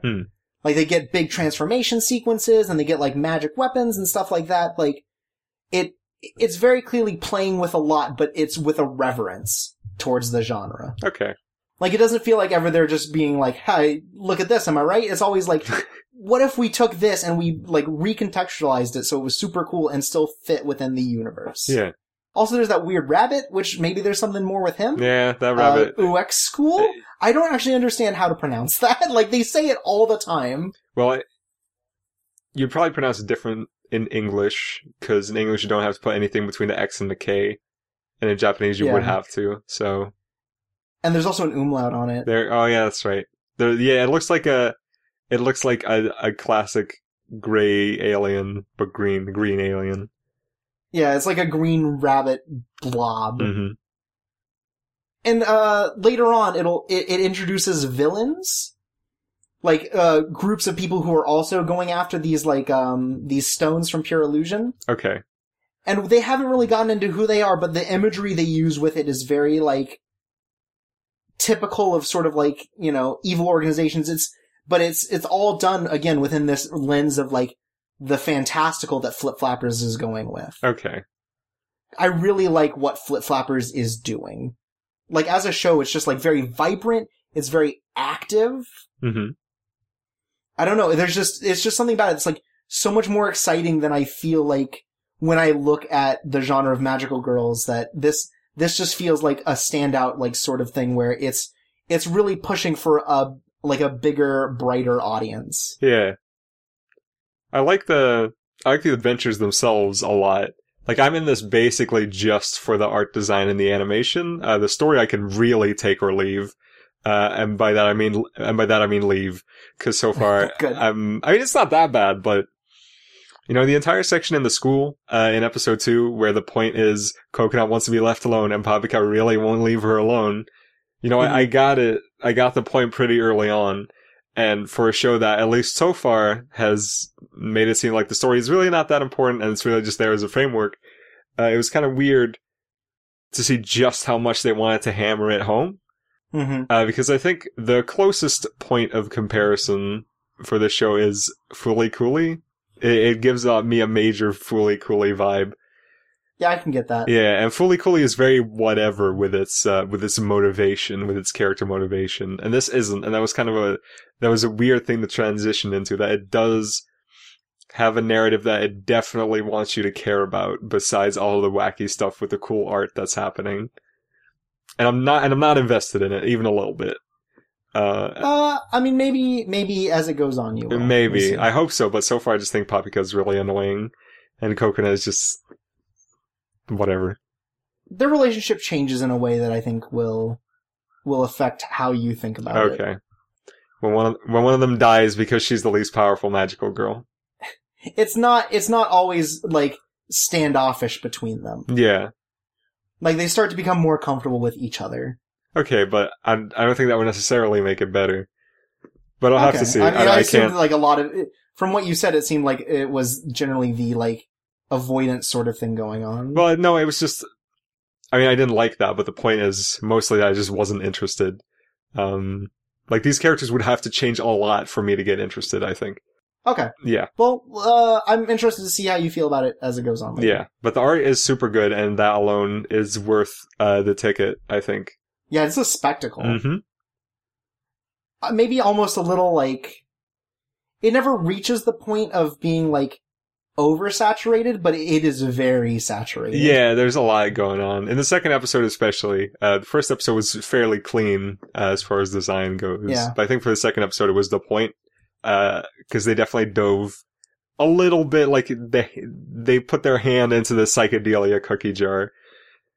Yeah, and I think it does a lot of good stuff with colors. Yeah, totally. Like it really knows how to kind of mix and match, I think, and the kind of things that they do. Mm-hmm. I'm enjoying it a lot. I'm excited to see where it goes. Me too. Even if it doesn't end in a place that I'm like super happy with, I'll be excited just because it is shown that it is like a real tour de force in terms of animation. Yeah, I'm glad we're getting to see all these cool animations going through cool worlds. That's, you know, if that's all I get out of the show that I can like, then that's still good enough.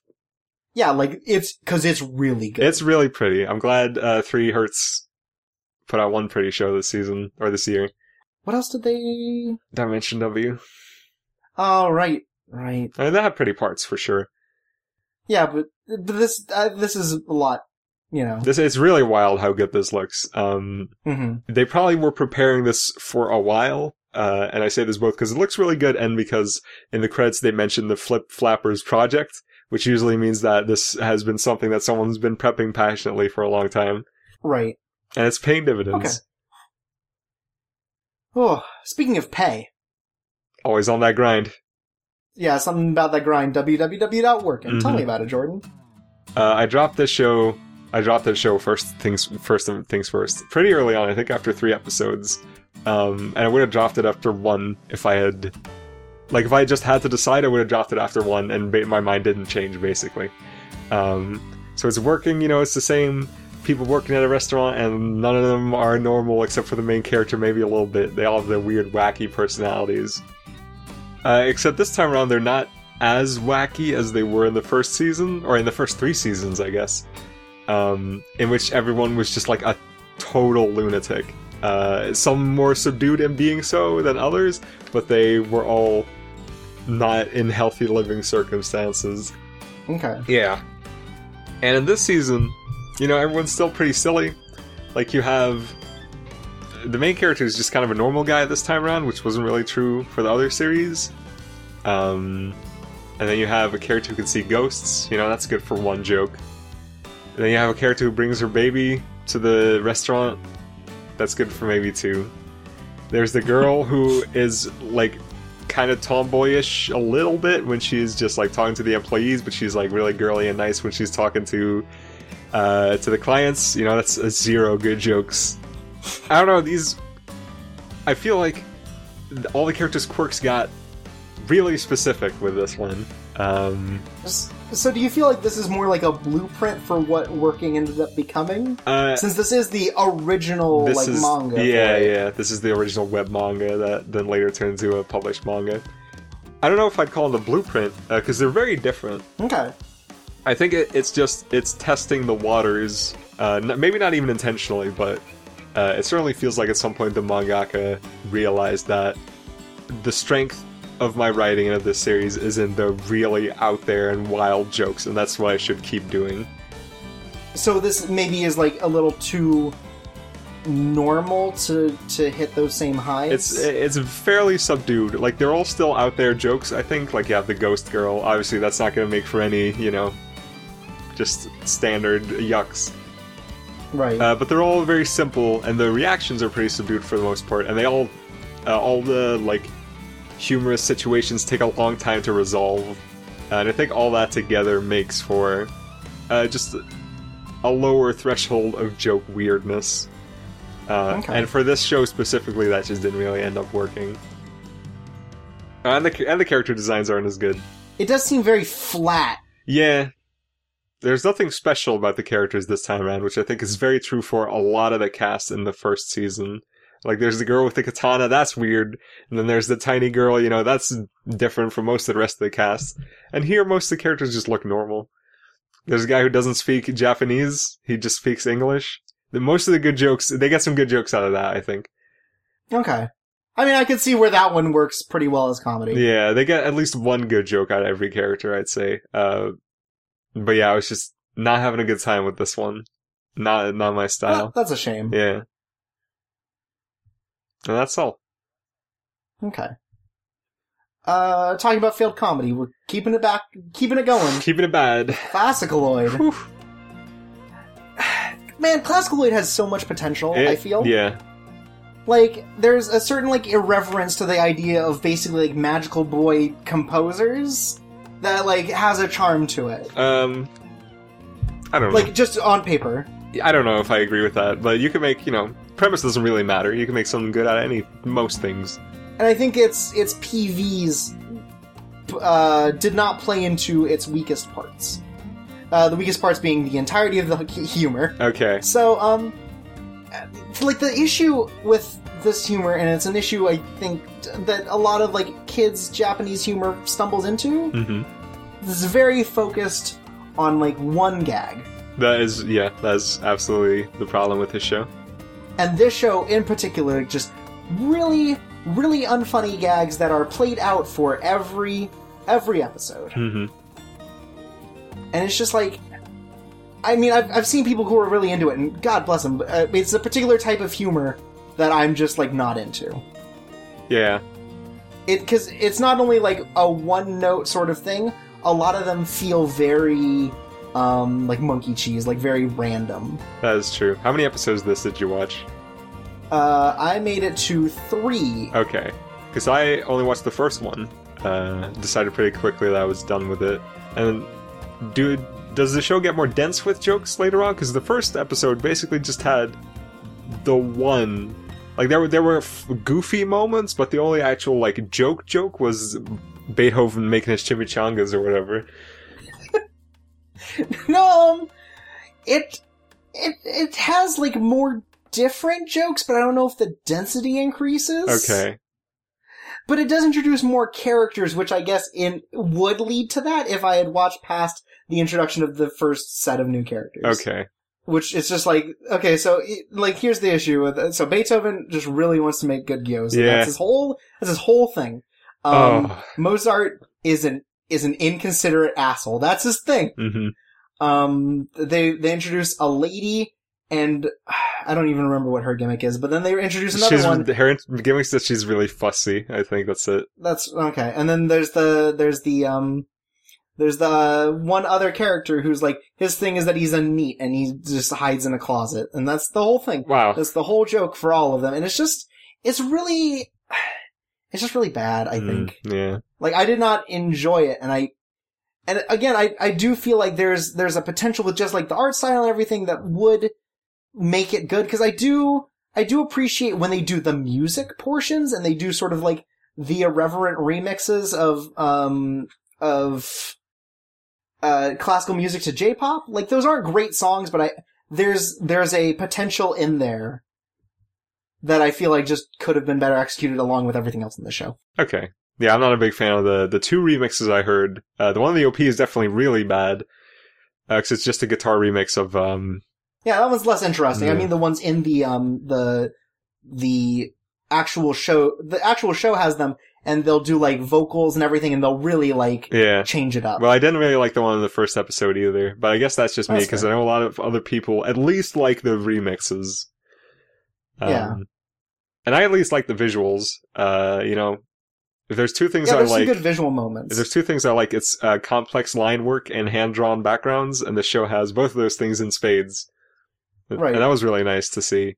But it is also, like, as the flip side to that coin, it is kind of sad that Sunrise's big money dump passion project is something this lame. Mm-hmm. Yeah. That's a shame. It is a shame. God, the gyoza gag. Even the one that in episode 1. Way too long all the time. The first one was already too much. Like, they should have cut that character element out completely after that, because there was already too much of it. Because look, he made the good one the first time, and they could have just stopped it there. Like, he made it good, and then the music thing happened. They could have just stopped there. Yeah. I would have been happy. At least they made Bach black. I'm glad they did that. And also, he only speaks in musical terms. That was very progressive of them. Speaking of musical terms, that was it. It was progressive. That's some. Oh, okay. That's more like a genre term. I guess that doesn't really count. Sorry, it sounded like you were leading into something bigger. Oh, no. Speaking of things that are bigger, it's Gak's ego because of this next show. Trickster, someone else. You guys know. It's the Edogawa Ranpo's young boys detective that club. one, the 20 Faces thing. So there's Trickster. It's Trickster. I have very little to say about this show because I dropped it before the minutes right? Reached the double-digit mark. Yeah, not necessarily because it's bad, even though what I saw I definitely didn't like. But it's because I realized very early that it was going to play into a type of show that just gets my goat. And that is this sort of like generic operation actions show where everyone is really smug and smirking all the time. Mm-hmm. Like, imagine the highway episode of Kekai Sensen if everybody was Zepp. Ooh. And that's roughly what I mean when I say that. And this show seemed like it was gonna head in that direction, and that is just the opposite of what I want, so I was done immediately. And it was also... It didn't look good. What I saw didn't look good. And the character designs weren't that great. Like, obviously you can't judge a show by the first 3 minutes, 1.5 of which are the OP. But in those 3... Also sung by Gak. Yeah, but in those 3 minutes I saw nothing that I liked. So at that point I was willing to call it, just because I knew on principle I wasn't going to like this show, and I also think that it wasn't going to elevate itself to a point where it would go beyond my principles and I'd still be able to like it. So what's the full... I'm trying to think of the full listing there. Gak plays one of the main characters. Yes. He is doing the OP. Mm-hmm. And he also is... He also had an animated music video for a different song that was entirely done with, like, Trickster characters. Oh. I don't know. He's like really big in this thing, which is weird. It's weird. This does seem like the kind of thing Gact would get behind because of how boring it is. Oh wow! Whoa! That's the blazing take for today. Oh no, wait, there's one still coming up. Okay. I still got at least one blazing take left. Man, that's gonna be rough. Yeah. But thinking about Gact, let's talk about some handsome boys. I mean, Gact's not looking that good anymore. I mean, he is old to be. He is getting old, to be fair. He's getting old. He was handsome. He's looking good for his age, and he was handsome, yeah. So let's talk about Gakko and Handsome. Okay. Gakko and Handsome is a short that is based on a parody, boys love visual novel, where it seems like the main joke is just that they're really, really shittily drawn. Yeah.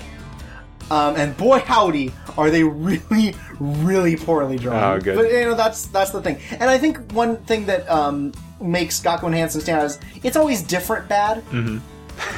Like, they're not always drawn the same bad. Oh, thank God. Yeah, no, except that their chins are always very pointy and sometimes it looks like they could stab someone with them. Oh, no. The writing is a little rote. It does seem very much like they're just starting out with these very, pastiches of characters, these very, tropes, just so they can build into, the goofier nonsense jokes that I'm pretty sure happen later. Okay. It's gotten chuckles out of me, for sure. It's not consistently funny, but it's not, bad or anything when it's not. Okay. Because you've sounded pretty negative about this to me. I've been on and off about it, because it's not... It is definitely not, super funny. No. There are moments where I will, actually laugh out loud, and I sometimes feel like, this is one of those pandering jokes where I couldn't help but not laugh out loud. Uh-huh. But I still laughed, so, it clearly did something right for me. Okay. And it does have some parts where it just, completely goes into nonsense. Uh-huh. There's parts where, instead of drawing one of the characters really small, they just draw a stick figure to show them in the background. And, the principal's always there, and he's always, putting the word sexy in front of everything he describes. When they do the sports festival day, it's it's sexy sports day. Well, it's like the one in Natsume that puts super in front of everything. Yeah. I don't know, there are parts of it that are actually, pretty funny, okay. I think. And it's, it is very, irreverent, but it never feels like it's, mocking it. It's just mocking the sort of, tropes that tend to be presented with it. Right. We're talking shoujo, right? Yeah. Okay. And, at one point in the sports festival, one of them, trips or something and can't go on, so another guy's I will help you get to the end, and he grows butterfly wings, and they both get, and then they just both get disqualified and no one wins the sexy sports day. Okay. It's very progressive. All the characters are I think it's okay to love anyone you want, regardless of their gender. Oh. So, I mean, that's good. Is it a direct adaptation of the web comic? It's not it's a visual novel. Oh, okay. I don't know because it never made it to English. Well, in that case, I would guess and not. none of it has ever made it to English. Okay. I don't know, at one point one of them invites the other to go, pee with them. That's fun. Ultimately, though, I think, it's almost at its best when it's not focusing on the romance bits, because it's just sort of, whatever with that. But then there's one where, a rich guy is everyone keeps calling me, a rich douche at school. I need to do something to show them I'm a real man. And so he goes, try to work at a bakery, and all he can make is, turd-looking breads. That's fun. That's not even a very masculine thing to do. That's the first thing you think of. You go work at a patisserie. Well, because he's gonna work a normal job because he's a rich guy. So it's I'll work at this bakery, and all he can make is turd-looking breads. But then another guy comes in, and it's the purple-haired character who comes in, and he's wearing a sleeveless leather top that's also got circles cut out of the nipples. And he comes in these are very sexy looking breads, and he eats them all. And the rich guy gets so excited that he starts making bread super fast and ends up just making the shop explode. Oh no. The end. Sometimes it's actually kind of funny, and I think it's when it's avoiding any of the romance bits. Okay. It's charming. It's not great, but it's fine. You know what that last bit sounded like? What? That sounds like something that would be on TQ8. Oh, yay. Hey, good transition. Oh. I also watched TQ8. So I predominantly watched Gakuen Handsome and TQ because I had nothing to watch for the first, half of a week when the anime started. Okay.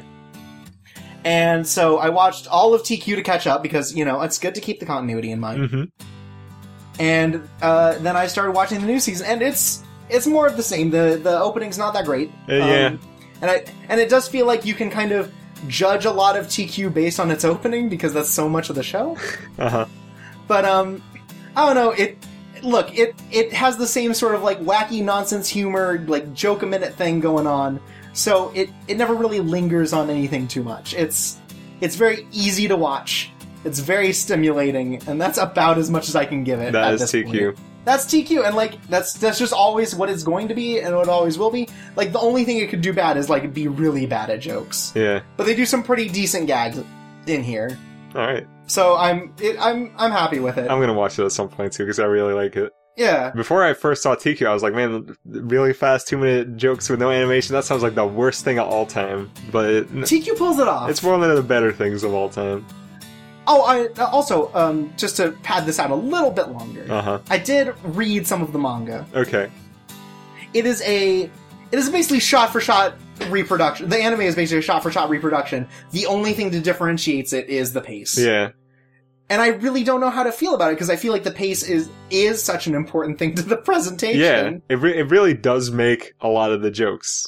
I feel like it would be harder to, laugh at some of the stuff, or just be, kind of shocked by it, if I took a second, if I took the 5 seconds to think about it, I would be provided by reading. Yeah, the part in season 7 where they go to the greenhouse and there's a plant that's in the shape of the butt and then she eats it. That would not be funny in panel form.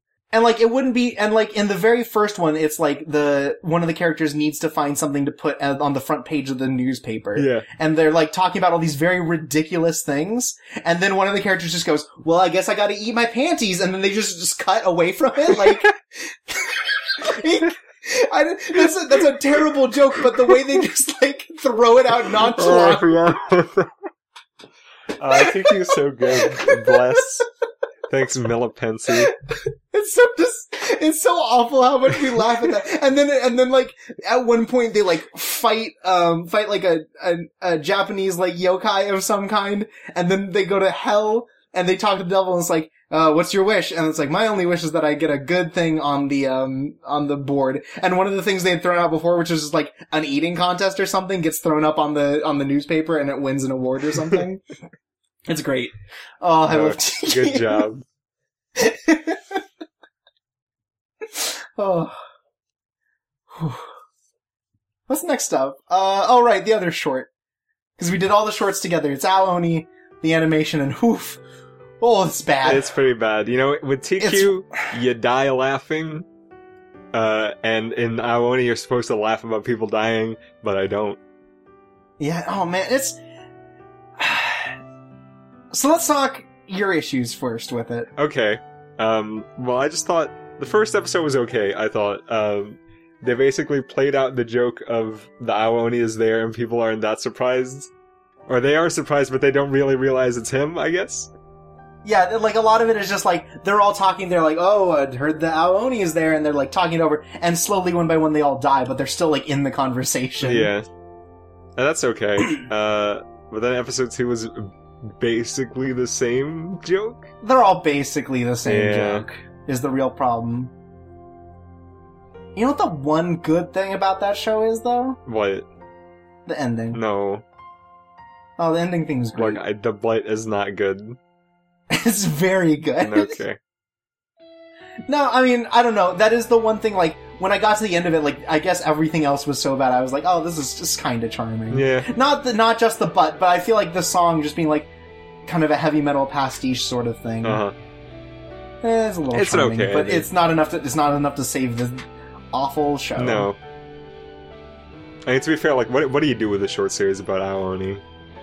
Yeah, really, I don't know if you could do much. Yeah. And, I mean, they tried. They did try. I'm looking forward to the movie, still.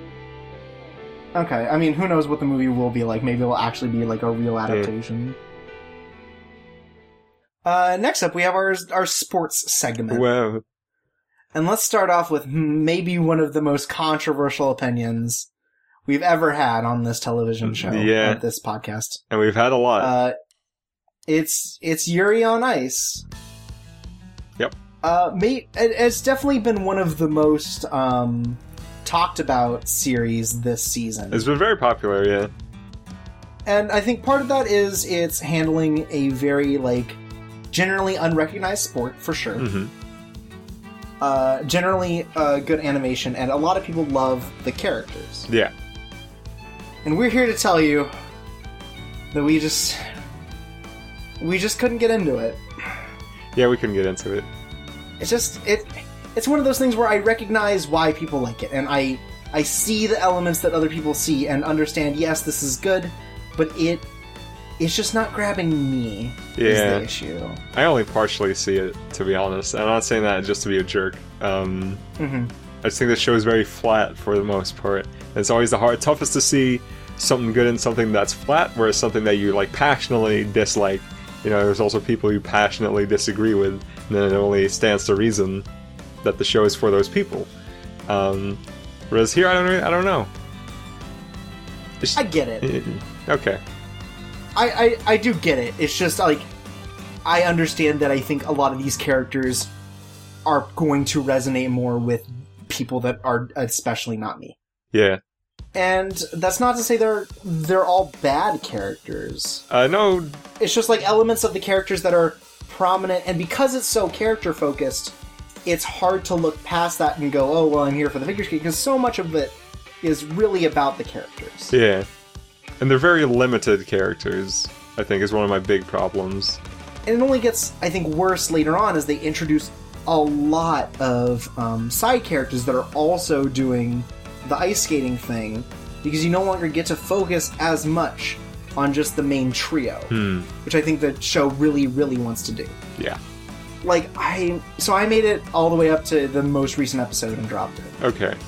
Is that right? Yeah. Okay. And I for the last 2 episodes, Russian Yuri has basically been a non-character.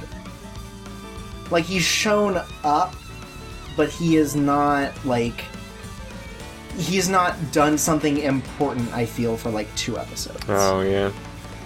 Instead, focusing on the relationship between Japanese Yuri and Victor, and then all the other side characters that have popped up as they're going to competition. Okay.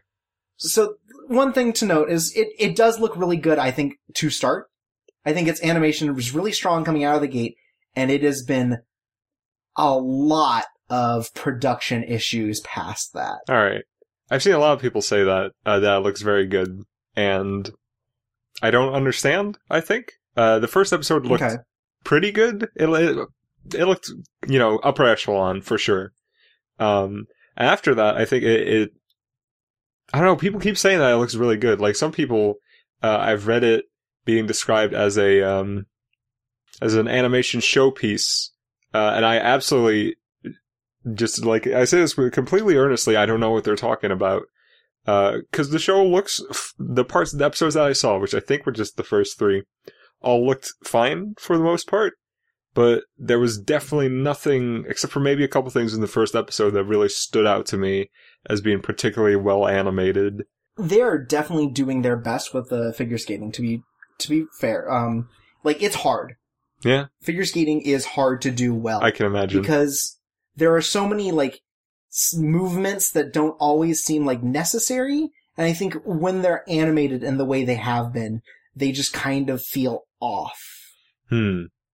Especially since it seems as it goes on and on, it is becoming, more and more clear that they're running into production issues and trying to make this still look as good as they can. I think there was something there that was, for a single movement backwards, just one shot of someone skating backwards, not really moving. Yeah. 60 pictures, 60 distinct pictures, no in-betweens for that. They're putting so much effort into this, and I feel like it's hurting the quality of the animation in whole. Okay. That's weird, because I was actually going to say that the ice skating came up really short a lot of the time. I feel like not necessarily in any particular way. Well, yes, actually in a particular way, but for the most part, the ice skating just didn't impress me at all. It was all okay. It was all good enough, but nothing that made me go, wow. I think past the part where there's some good choreography done for sure. Okay, there is good choreography. I'll give it that at least. Yeah, like I bet if real people were doing it, it would look really good. Yeah, I think part of my big problem with the ice skating is the way motion is handled. Because what they do a lot is that it's a lot of static shots where the background will shift and the camera will pull in and out on the background. But the background never rotates. And I understand that would be really cost inefficient to have the background rotate. But without doing that, it just looks a little farcical a lot of the time, I think. Yeah, I've noticed some of that with the background stuff. Yeah. It's weird.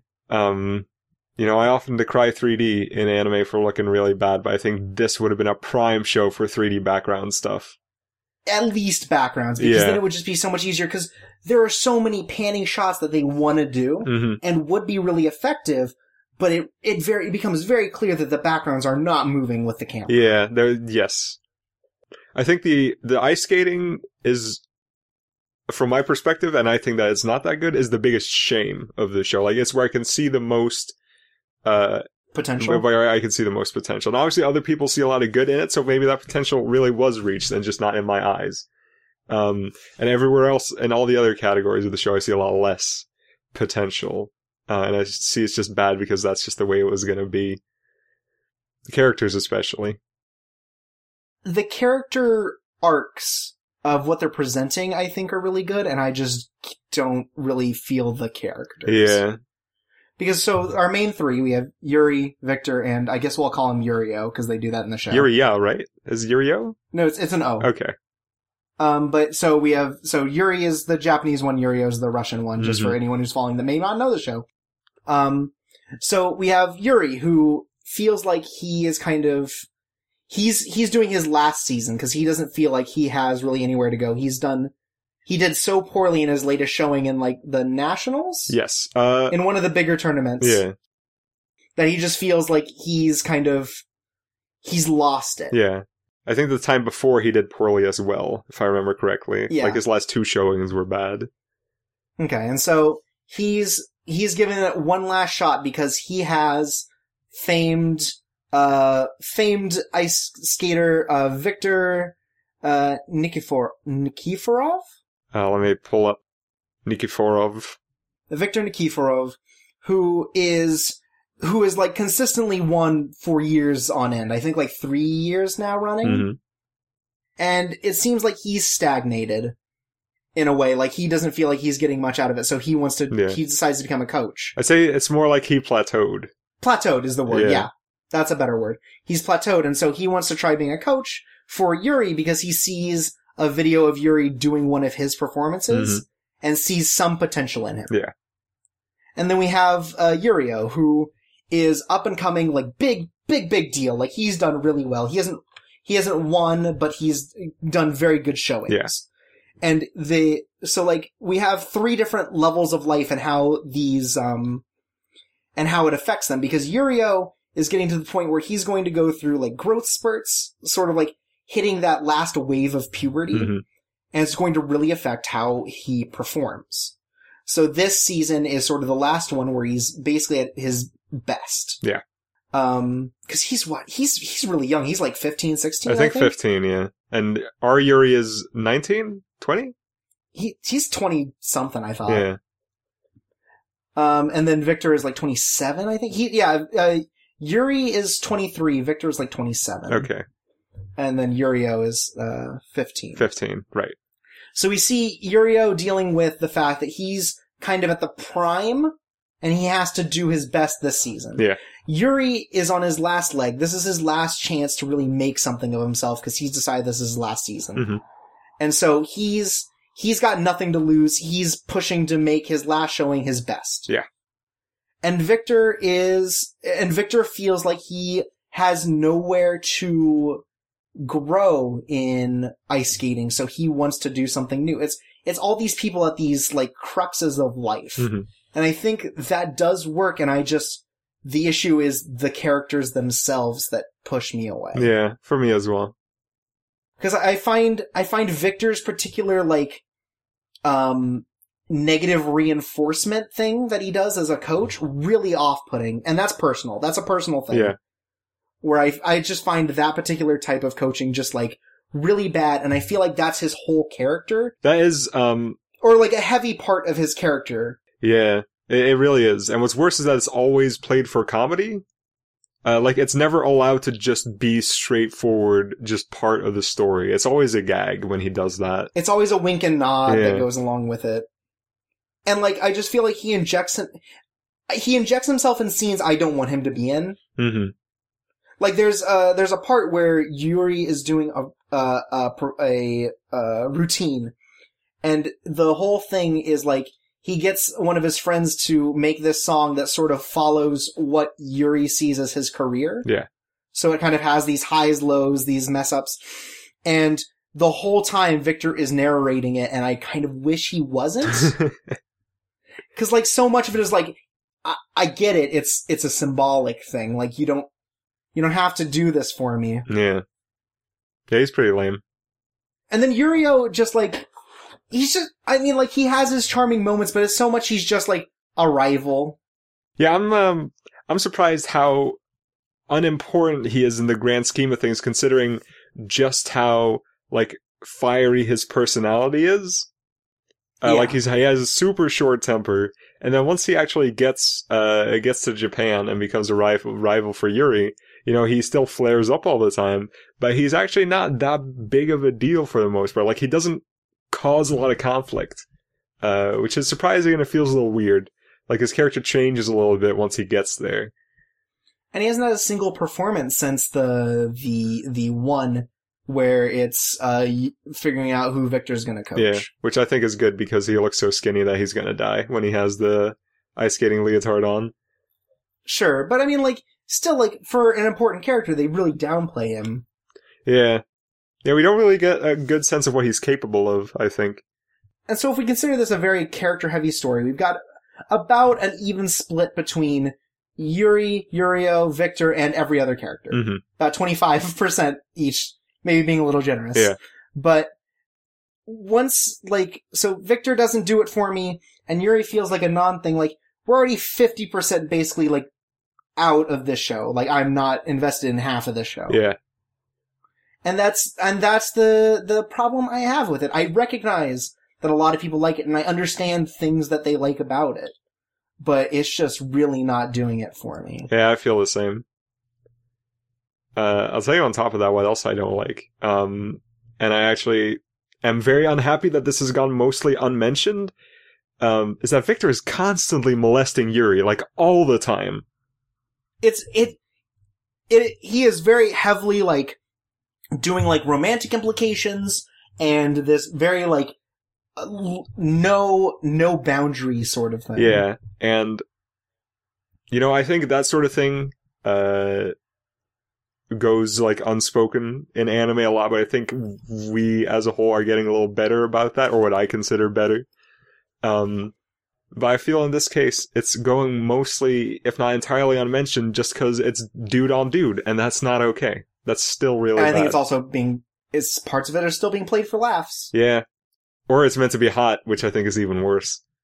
In the latest episode, there's a whole part where, like, Victor and Yuri and some of, like, Yuri's old skating friends are out drinking, and they do a cutaway to someone else, and they cut back, and Victor has completely gotten nude in this bar and is, like, all touchy-feely over Yuri, and it's really, really egregious. Yeah.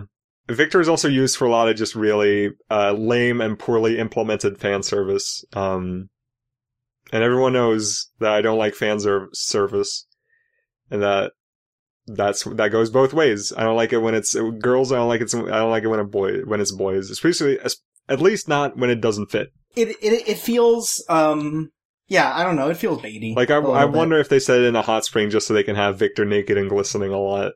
Probably because they reuse that cutout of naked Victor multiple times. Yeah, and, like, how else does it being in a hot spring really affect the story? They can get good food easily?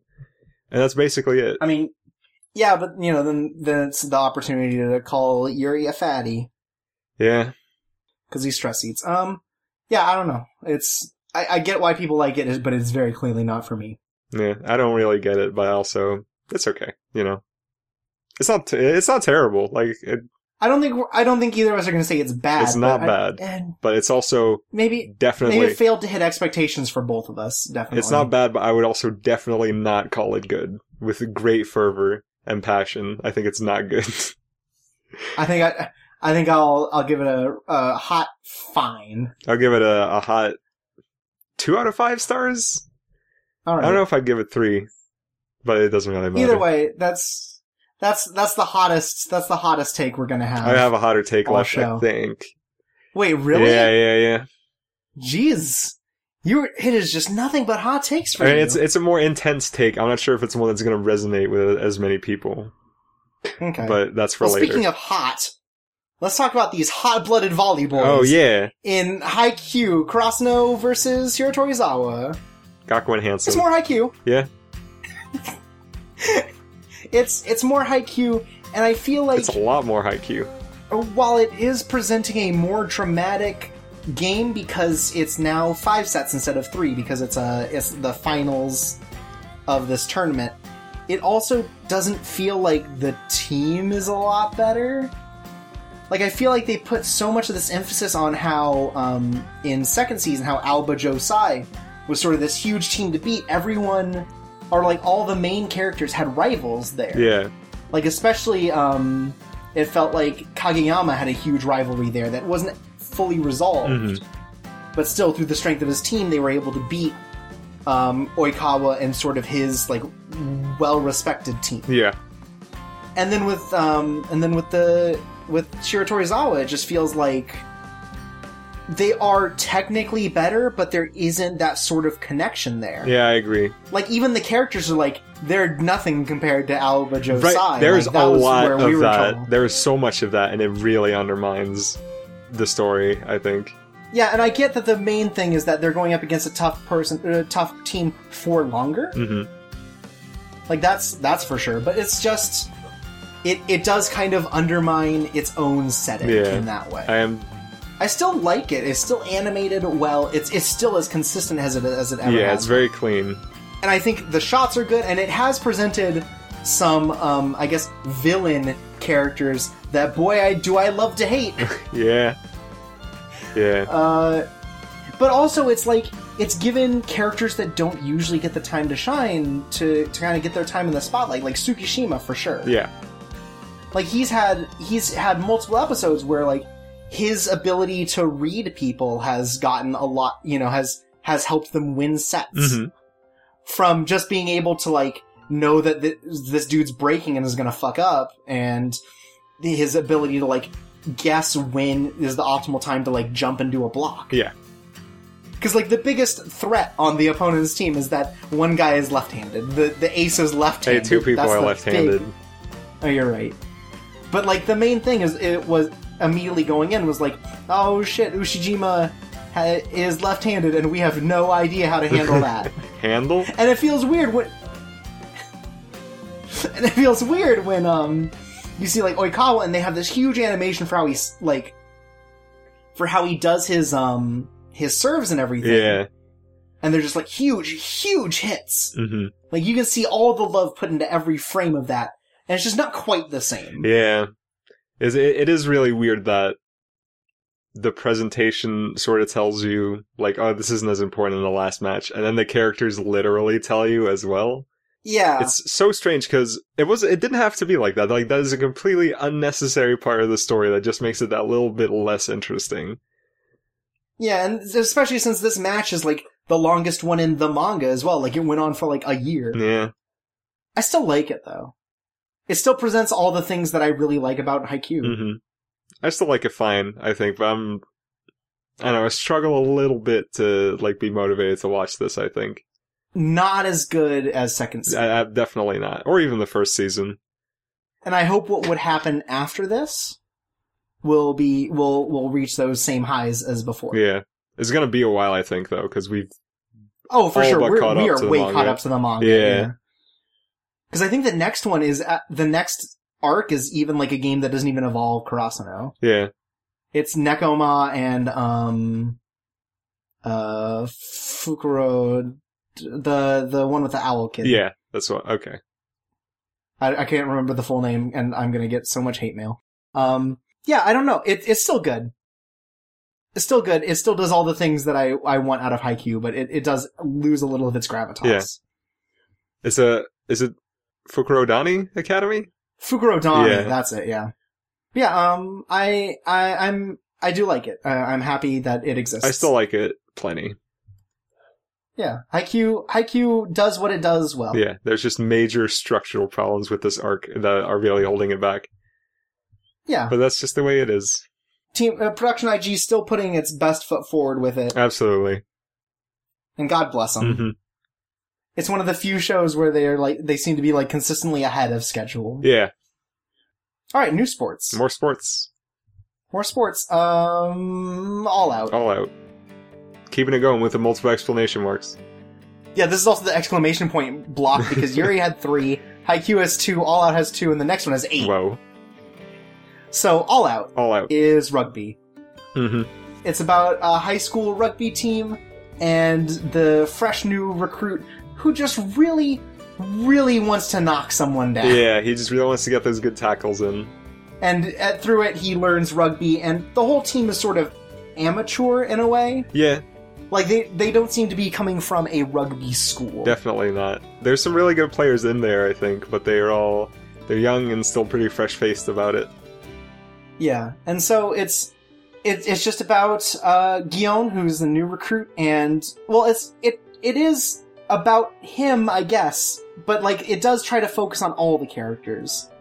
I guess our main cast is Guion and Iwashi Mizu, Yeah. who is the big blonde guy. And I guess Hachiyoshi, the chubby fella, he is also, I'd say they are the like 3 central characters. Well, and then the 4th would be the captain. Yeah, Sekizan. I think he is definitely a little more in the background than these 3. Those all 4 get the poster shot. That is true, actually. Yeah. Let's count them all 4 Okay. as the main characters. Sure. So All Out is, we've talked a little bit about this off the show, but All Out just feels classic. Mm-hmm. It feels very much like a show that would have come out like 10 years ago. Yeah, maybe even 20. I'd say it would have been one of those things that would have hit Toonami and been big. Okay, yeah. It feels to me. Sure. Like from the way that the characters are designed to the way it's structured, Yeah. it just feels, and like the music and everything just feels really, really classic in that way. Yeah, and all in a good way, because I really like it. Yeah, I think we said this as well. It's not always that it's the best show or the most engaging. Of all the shows that I like this season, I think this is the one that I would have the most difficulty saying why I think it's good. I'm not even sure if I think it's good. I just enjoy watching it and don't want to drop it. Because, like, every episode feels like there's something exciting to see. It's like, oh, there's a new episode. What's going to happen? Because, like, things just keep happening. Yeah. And that's what's really good about it, is, like, it feels like each episode pushes something new. Mm-hmm. And I don't know, it's cool. Yeah. I think the biggest way, and I already talked to you about this, but I think the biggest way in which it feels classic and, like, a little older is in that it doesn't put in a lot of work to make you empathize or care about what's going on. Yeah, like, okay. You have episode 1, which is just getting the gang back together, getting them in the rugby team. And then episode 2 is just this silly little training arc for Guion, getting his back to look like spare ribs. And then episode 3 and episode 4, basically, you know, it's just like the team's first game of the year. It's for them to get their ass kicked. Yeah, it feels like the big game at the end of the season, but it's right at the start. And like the characters treated with that importance, and then when they lose, it's treated with that same importance, but you know, we're just getting started. We're not that invested in these characters yet. So that's what I mean, you know? It doesn't quite... Mm-hmm. It feels like maybe the story and the audience aren't like on the same level of involvement yet a lot. And that's how I feel about JoJo's too sometimes. And JoJo's is actually old, so that makes sense. But you know, it's a weird little thing, but I don't necessarily dislike it. It makes it charming. It has a quaintness about it that I really like. Yeah, I do like it a lot. It definitely does feel like it's just kind of thrusting us in. There's not a ton to explain because everyone is a simple character. Yeah. And I don't know if that's ever going to change, but I think it's okay that it doesn't. Yeah, I don't think it will. I'm actually really curious where the series goes once everything is settled, because so far, it's just been character introductions still. Like, even the last episode, we're halfway into the season now, and it was, showing us how the really angry guy, Ibumi, like, how he operates. Yep, and so it's like, there's still stuff moving forward. Mm-hmm. Because it's still like they got training. They have a coach now that's willing to like teach them how to play rugby for real because it seems like they're just doing amateur shit. Oh, and the coach is great. You know? What a guy. The coach, okay, first of all, coach looks like Freddy Krueger. Yeah, he does. Let's get that out of the way. He looks like he's a serial murderer in like an 80s slasher. Mm-hmm. But he is extreme. Yeah. He's like setting up war practice shit for this. Yeah, it's great. Like the way you described it is like, it's that thing where you have to like duck under ropes or like barbed wire in the army. Where you have to crawl. But it's set up where it's like, yeah, but here it's set up, hey, here are the very specific patterns you can run. Get some passes in underneath the ropes. And then they got a good joke in where Guion just does it because he's really tiny and he can just go underneath the ropes. So the thing about Guion as the like one character who really needs to grow is that he is very tiny and has no idea how to play rugby, but he really likes violence. Was that on purpose that he really needs to grow? Oh no, I didn't, but holy shit. Good job. But he really likes tackling because he's sort of the violent character. Yeah. But not in like a way that makes him a delinquent. No. Just he's always ready to pick a fight. Yeah. Because he's mad at people for making fun of him. He's always raring to go. And that just happens to be expressed in violence a lot of the time, I guess. Yeah, so he gets a good goof out of that. Mm-hmm. And like there's also a part where it's like they set up a very tiny square, like it's almost playing rugby sumo. Uh-huh. Where the idea is to get the ball out of the arena, and it's just 2-on-2. Yeah, and it's a really great moment where it's like they're talking about being able to use what you have, and so what happens is the ball is about to get out, and Guion catches it with his face and flings it, and ends up winning his match. It's like great. That was a really good part. That was a great moment. There's some really charming parts of these characters, even though they're very simple. Yeah, and it's a very typical kind of show. Yeah. I wish it was just a little more machismo driven. Like, I wish we got more moments like Guion deflecting the ball with his forehead. A little more of the, like, very aggressive. Yeah, just a little more, like, goofy, overly shonen bits. But it's still good without them. It just feels a little... tame now? It feels a little tame from time to time, yeah. There should be just a little bit more.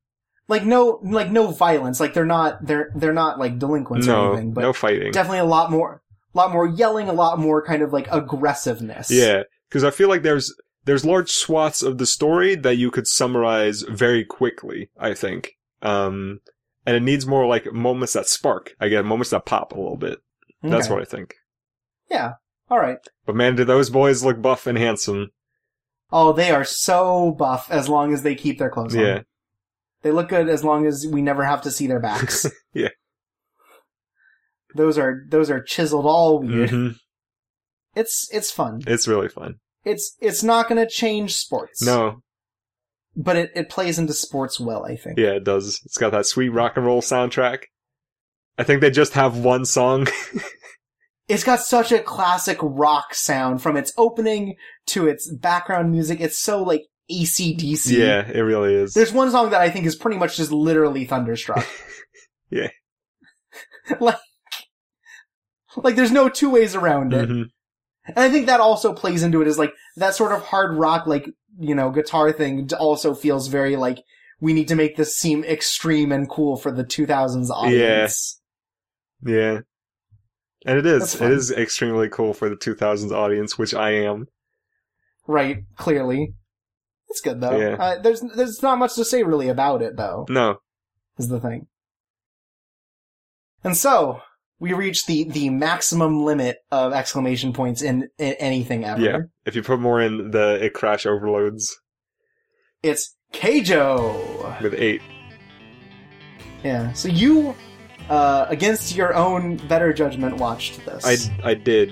I decided to watch the first episode just based on the promise of high-quality animation that the trailer brought about. And it delivered. The first episode, I think, did at least, and it was a really, really strong first episode, and it was a very palatable first episode, which I think is especially important for me going in. Basically the story, it's a sports academy story, except instead of being about a regular sport, it's about girls booping each other off of platforms in a pool with just their breasts and their butts. Yep. Yeah. And we got we have a cast of, I guess, 4 main characters. There's Nozomi, who's like the really excitable kind of tomboyish character. There's Sayako, who's more like the stern, bookwormy type character. She's not actually a bookworm, but, you know, that is the type of character she is. She's also voiced by the same person that voices Paprika in Flip Flappers, which is weird, because they're totally different characters. But yeah, there you go. Then there's Kazane, who's like the sort of shy, soft-spoken, but very smart character. And there's Non, who's like the goofy character who doesn't quite seem on the same intellectual level as everybody else. Okay. The southern the goofy southern sweetheart, I guess. The Southern Belle. Yeah, well, not quite Belle. Okay. But yeah, that's the main cast. You know, all very basic characters. And I think most of the intended fun is just following these characters through fairly classic, like shonen sports story arcs, but it's about boobs and butts instead. Like, at one point, Nozomi, when in a moment of desperation, accidentally does a super powerful move that makes a tornado, like, come out of her butt, and that knocks people off a platform. I know Buddy, I do that every day of my life. I'm sorry. It's okay. It's alright. You know, you shouldn't apologize. You should be proud. And then that happens, and then after that, one of the teachers comes up to her and she's like, that's a forbidden technique, you're not allowed to use it. And then later on it's like, well, maybe if you really train hard, you can use it. And then she has to put on this like weight exercise suit. And it's like, I don't know. What I liked about the first episode is that it was it was light. It was good, light fun. All the characters were charming. The animation was stellar. It was tight, you know. It has that nice, thick, consistent line work that I really like. Just good animation, good shot composition. That was all really nice. And it was surprisingly wholesome. That's what I especially liked about the first episode. Because obviously, you know, it's a fan service anime, right? Yeah, with a premise like this. Yeah, there's... wholesome's not the word that comes to my mind. There's no way you could get around that. But I think for the most part, they keep the fan service very respectable. It helps that these are all adults, I think, first and foremost. But they keep it very simple. The first episode felt like a very little forced fan service in there. Like, anytime there was a sexy shot of one of the characters, it felt like it just made sense for the shot to be like that anyway. And the fan service is secondary. It's just a good or bad byproduct, depending on how you look at it. There were a couple bad shots. Like, there were a couple really unfortunate camel toe shots in the first episode. But other than that, I was so okay with it that it almost felt intentional. Like, they were intentionally trying to make it very wholesome and acceptable. So that was very good, and I enjoyed it a lot. But then after that, well, first of all, the plot is just kind of whatever. Like what I said earlier, it's a very standard school, like, sports academy story, but the joke is that it's butts instead of baseball bats or whatever. And that, it's not very interesting. Like, there's nothing special about it other than that fact that it's a kind of an out there sport, you know? Mm-hmm. Mm-hmm. And then the fan service also just gets a lot worse. Like, when she does the butt tornado attack, everyone else who's on the platform gets their swimsuit torn off by it. I don't remember any like particular other moments, but there was one in episode 5 that was really bad that I think I may have misread, but what I thought happened is, two characters make butt contact and stay there, and then the main character who's one of them in that scenario, Nozomi, she starts doing a thing where her butt vibrates really fast, and at first what I thought happened, and I'm honestly not sure, is she used that to bring the other person to orgasm to distract them. Uh-oh. It certainly seemed that way from how it was directed. Like, we got a low angle right as the other character lost their balance. It was just, I mean, the angle itself was already bad enough. But, you know, there was also that. And then that made me so mad that I watched a whole other episode and realized that it was just kind of boring, and that's when I quit. Okay. Yeah. Like, it's boring and it's kind of gross, and, you know, only one of those is good enough for me to quit. And I kept watching it mostly because it's very digestible. Okay. Yeah. It's interesting, I think, to hear that, like, they skipped, like 2 volumes worth of content to get to the first episode. Yeah. They really wanted to get that first match in there as soon as possible. Because from what I understand, it takes very long for the manga to get to its first fight. Yeah, I couldn't imagine with a show like this not starting with the best fucking foot you could. Yeah. Because even with a premise like this, you really have to sell that. You do, yeah. Like, not only to people who are skeptical of it, but people who are really excited. You need to sell that. Yeah. So I get it. Like, yeah, I mean, that makes sense. You don't want to make a show like this boring. Right. That would be the biggest crime. Yeah, I mean, they still did in my eyes, but they certainly started off about as good as they could have. Right, and it seems like there are even people who wouldn't generally like this sort of thing that are like, yeah, the action is really good, and that's, you know... The action doesn't stay good, by the way. I think it's just the first couple episodes and it really starts to drop off. It is nice, though, that, like, something with this sort of thing has elements to it that even, like, people who aren't really into it can enjoy. Yeah, totally. Like, I was way into the fight in the first episode. I was getting excited about these butts. They did a torpedo attack? Yeah. There's that one where that woman just twists her body like 180 degrees. Yeah. With her butt in someone's face. There's a part where someone does an attack really fast and hits someone and it makes like a bone snapping sound. That's kind of funny. Isn't there an aura of butts? Yeah, that is one entire episode is focused on how one of the main characters can't do the butt slam fast enough. That's cool. Can't do enough auras. I will say one thing that I think is good. The show is, even when the animation quality starts to dip a little bit, the show is very good about making the fights look dynamic, which is something that what I've seen of the manga really struggles with. The manga has very stiff direction, so to speak. Like, just the composition of shots is very stiff. Not a lot of complicated angles, and that hurts it a little bit. And I guess the anime doesn't have that problem. That's good. Yeah. One problem it did have is that I think it wasn't encoded properly, because, you know, like I said, the line work is very sharp, and on my screen, it looked really heavily interlaced. And at first, I thought that was just an issue with my laptop, because it's not a full 1080 screen, so it would just, like, because the lines are so sharp, just kind of get squished weird. But I saw other people mention it too. So yeah, that's just kind of a weird thing. Some weird, like, anti-aliasing, interlacing stuff going on. Yeah, I don't know. That's weird. I know some early seasons of TQ have that too. Yeah. On Crunchyroll. It's so strange. But yeah, Keijo. I don't know. It's better than I thought it was going to be, but parts of it are still very bad. Okay. Sure. Let's do a quick call into JoJo's Bizarre Adventure. Oh, yeah. There's not a ton to talk about, I feel. We're really getting into the Kira plotline, but not the parts that are interesting, I think. So since last time we met Mikitaka, the alien. Uh-huh. He's a charming enough character.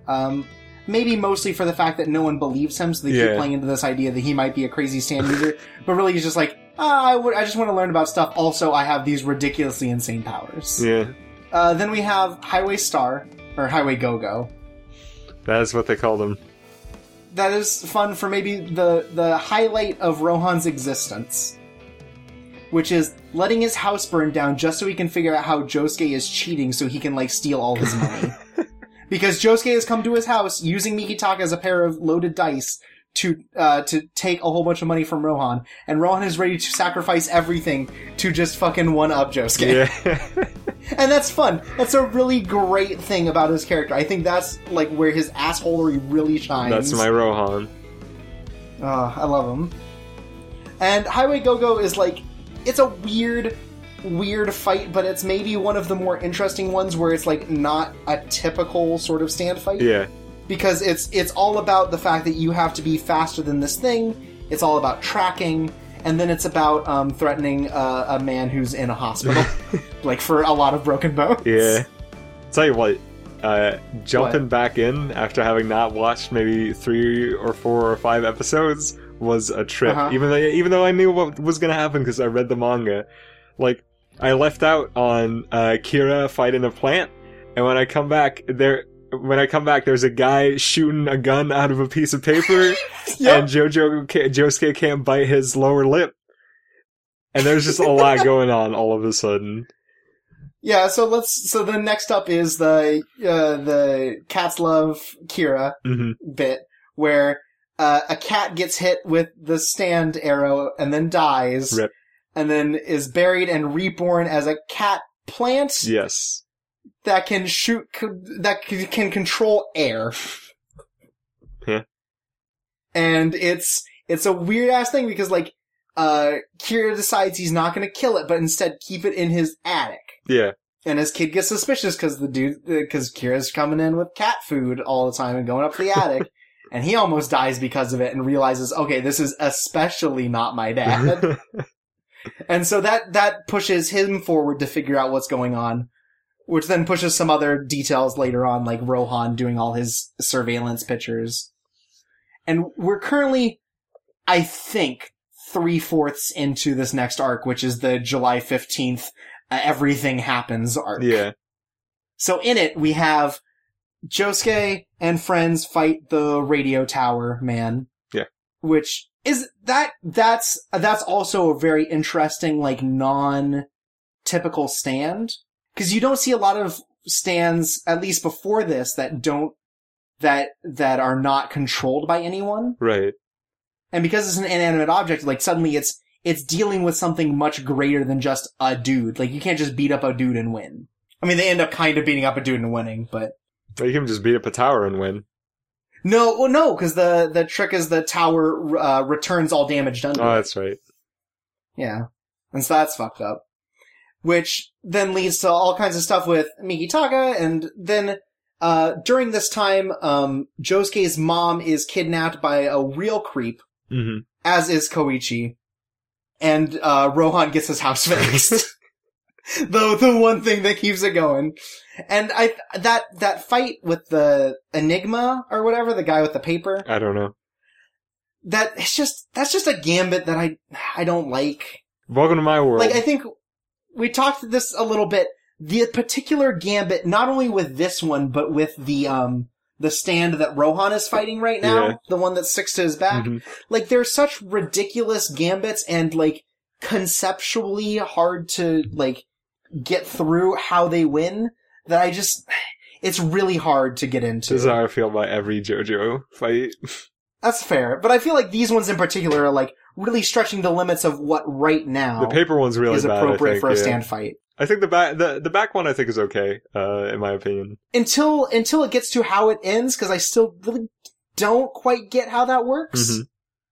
I don't get how it wins, but, like, I think it is a clever setup for, like, a stand. Yeah. Because it's also a stand that is not controlled by anyone, and is basically just there to ruin lives. It also is the second stand in the series that just sucks out nutrients of people. Oh, yeah. Yeah. Araki already running out of ideas. God.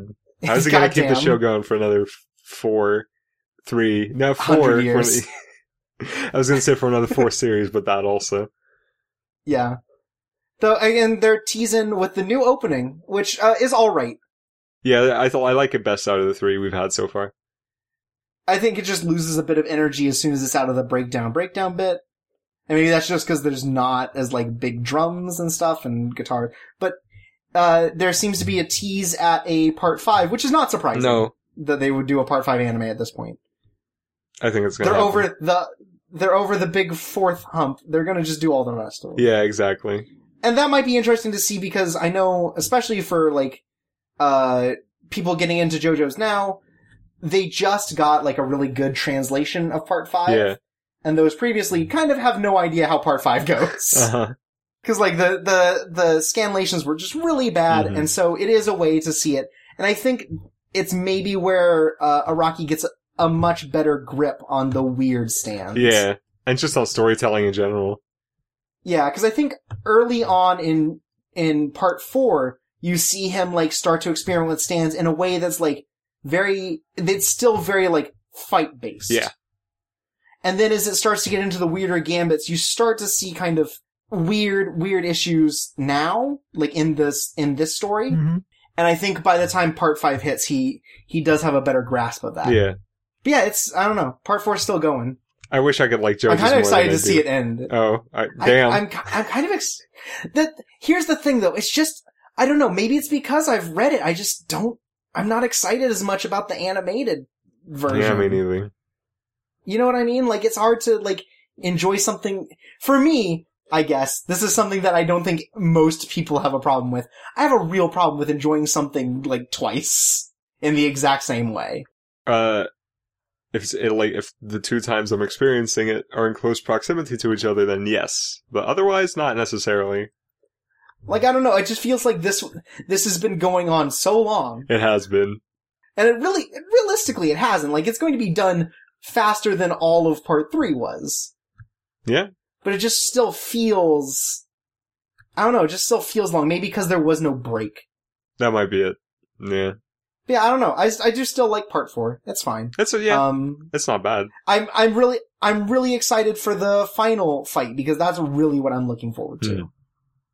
Is the final fight with Kira, because that's, I think, where sort of everything comes to a head. And it's sort of the best of Part 4. Yeah, I guess when it comes to like the serious moments. Yeah, you're right when you say, this is where everything comes to a head, because very little in Part 4 resolves until the very end. Like, I never really thought about this. Maybe that's a problem with it too, is just feeling like there's not much progression. Yeah, because we've been dealing with the Arrow stuff all the way from the start. Yeah, and that's been going, but that just kind of plateaued at some point because a guy in a pitcher stole it who's dead.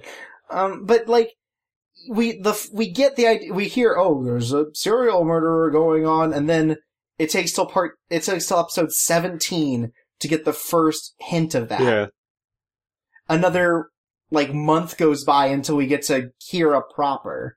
I think the transformation of the series from a villain of the week structure to an actual overarching plot structure does something to it that makes it difficult to stay invested over a very long period of time. That might be true, because I think Part 3, even though it was kind of bleh in its stands and the way it set it up, the one thing it really had going for it is there was a singular plot thread that still pushed everything forward. Yeah. They're getting to Egypt. In Egypt, they are searching for a thing, and sure, they end up, having issues because they run into weird people who stop them. But there's still that sense of forward momentum that doesn't feel the same here. Mm-hmm. I dropped it. I'm basically not watching anymore. Speaking of forward momentum. And of dropping. Long Riders. I feel bad for Actis. I feel like they should have a lot more people and money than they do. It does seem like their stuff is always going wrong. Yeah, like... Okay, so Long Riders has some... Okay, so we're 6 weeks in to this season. We've had 2 weeks where they had to delay an episode. Mm-hmm. And next week is a recap. Of the 4 episodes that are out. Yeah. And I hear this is a problem with even their big series, Girls und Panzer, which had like 2 recaps, a ton of delays... and they keep wanting to do, new parts to it, but they keep having to make them movies because they don't have enough time to do TV anime. Yeah, that seems like the opposite of a problem. Like, I don't know, it just seems like everything is against Actis making TV anime. That is true, yeah. Because they also did Regalia last season, which had to get pushed all the way to this season. Oh, yeah. it's just nothing but troubles, it seems. Yeah. And that's really kind of sad. Like, I dropped Long Riders because I wasn't really feeling it, but it's still just, like, sad just to know that this whole thing is going on. I do feel very bad for them. I've seen, like, clips of Long Riders, and parts of it look pretty good, I think. Yeah. Long Riders doesn't look bad, it's just, like, it's very clear they're running into issues already. Like, you can just see moments where things kind of fall apart.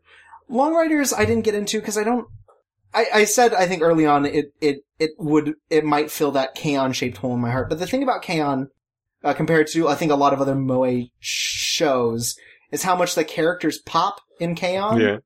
Because they are just a little above being typical characters because they're very chipper and young and, like, excitable. Yeah.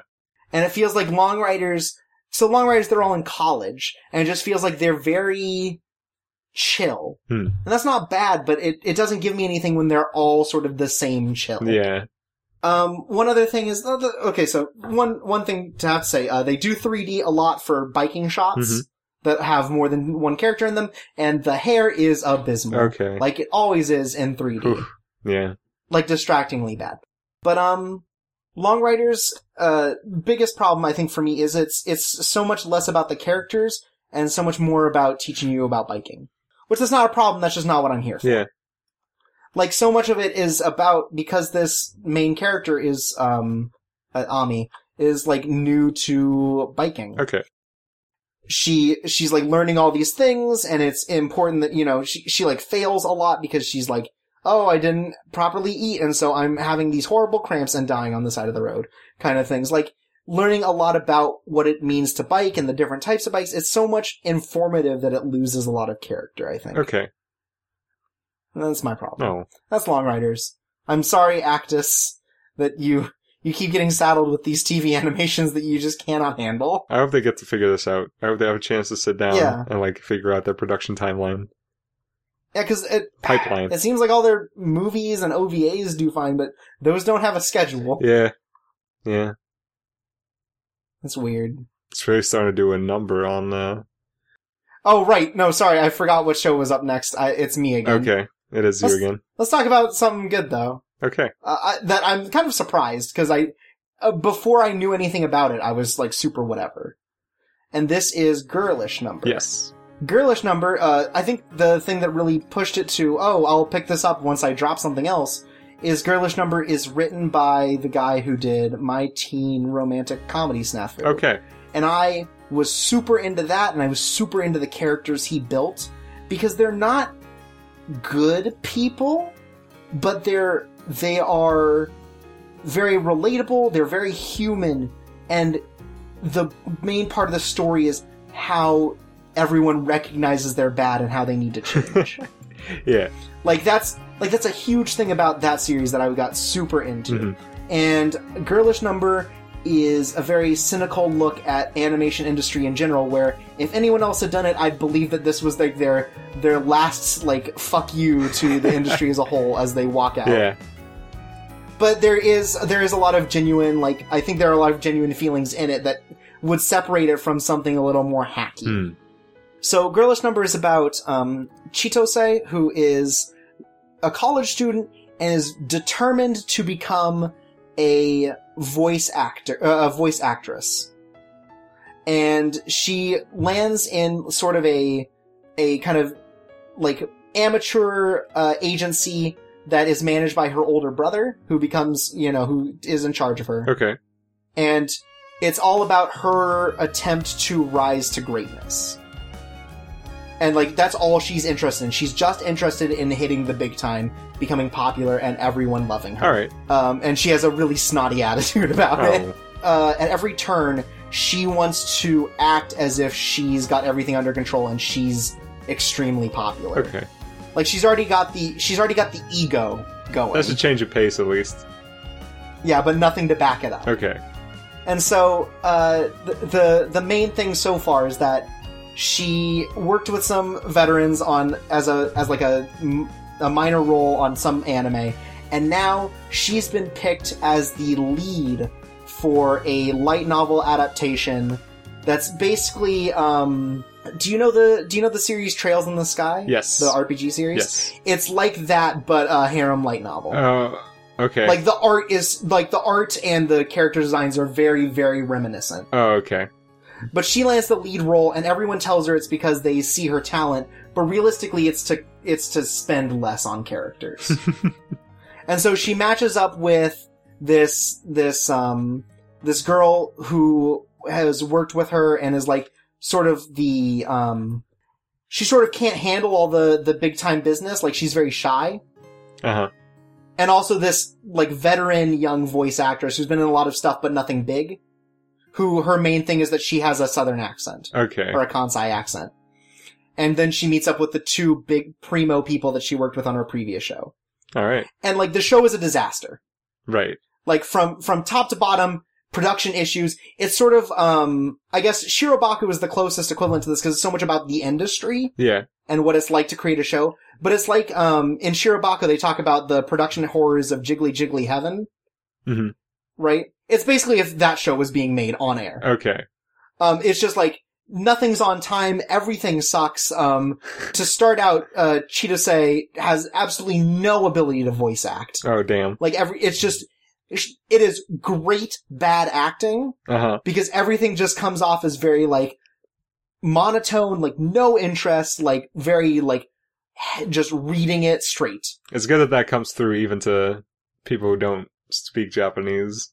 Yeah, like, it's very clear that this is bad voice acting. Yeah. But, like, she has to stay late to keep doing these retakes, hoping that they'll get something good.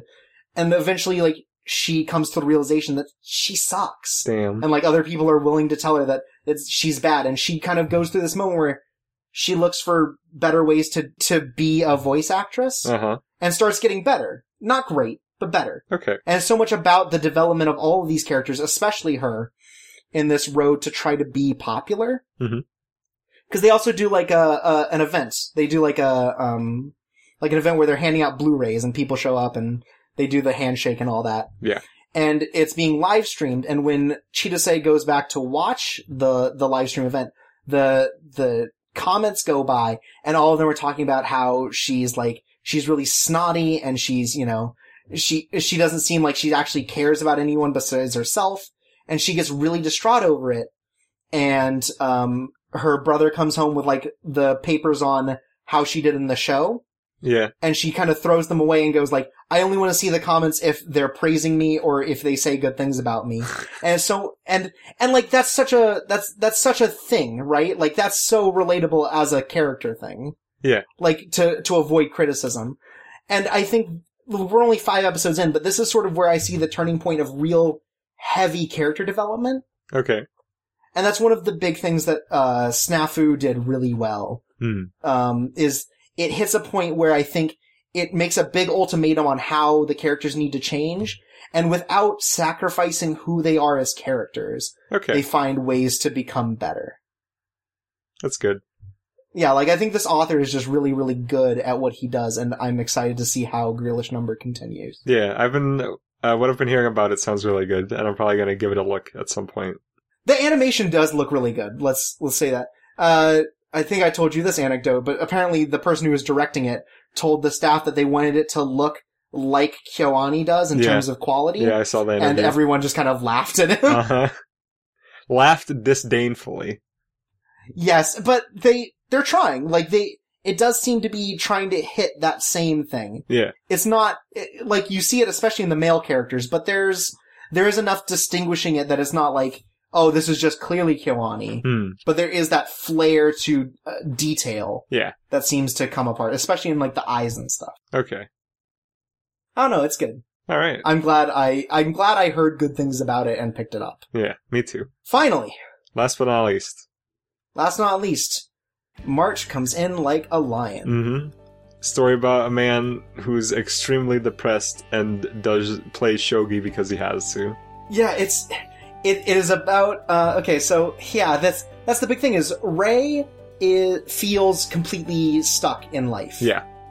He does not want to play shogi, but he's really good at it. And he's living on his own.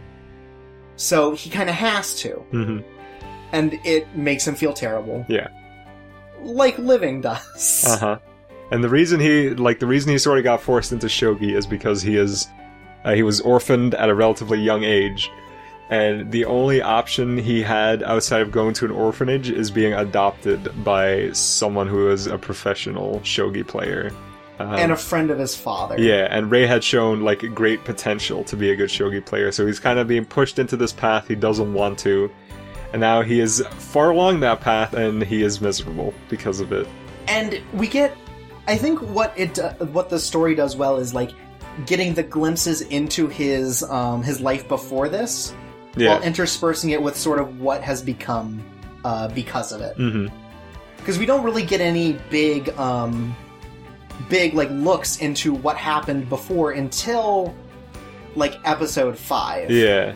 And that's where, oh man, it is just soul crushing. It was a really sad moment. Like once you find out, like the fact that Rei doesn't like shogi is a twist. Like you don't find that out until episode 5. Yeah. And it's really sad.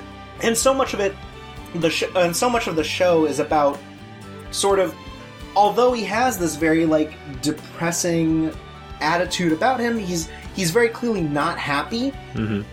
It's so much about the people who surround him that try to affect his life for better. Yes. You know, like it's not.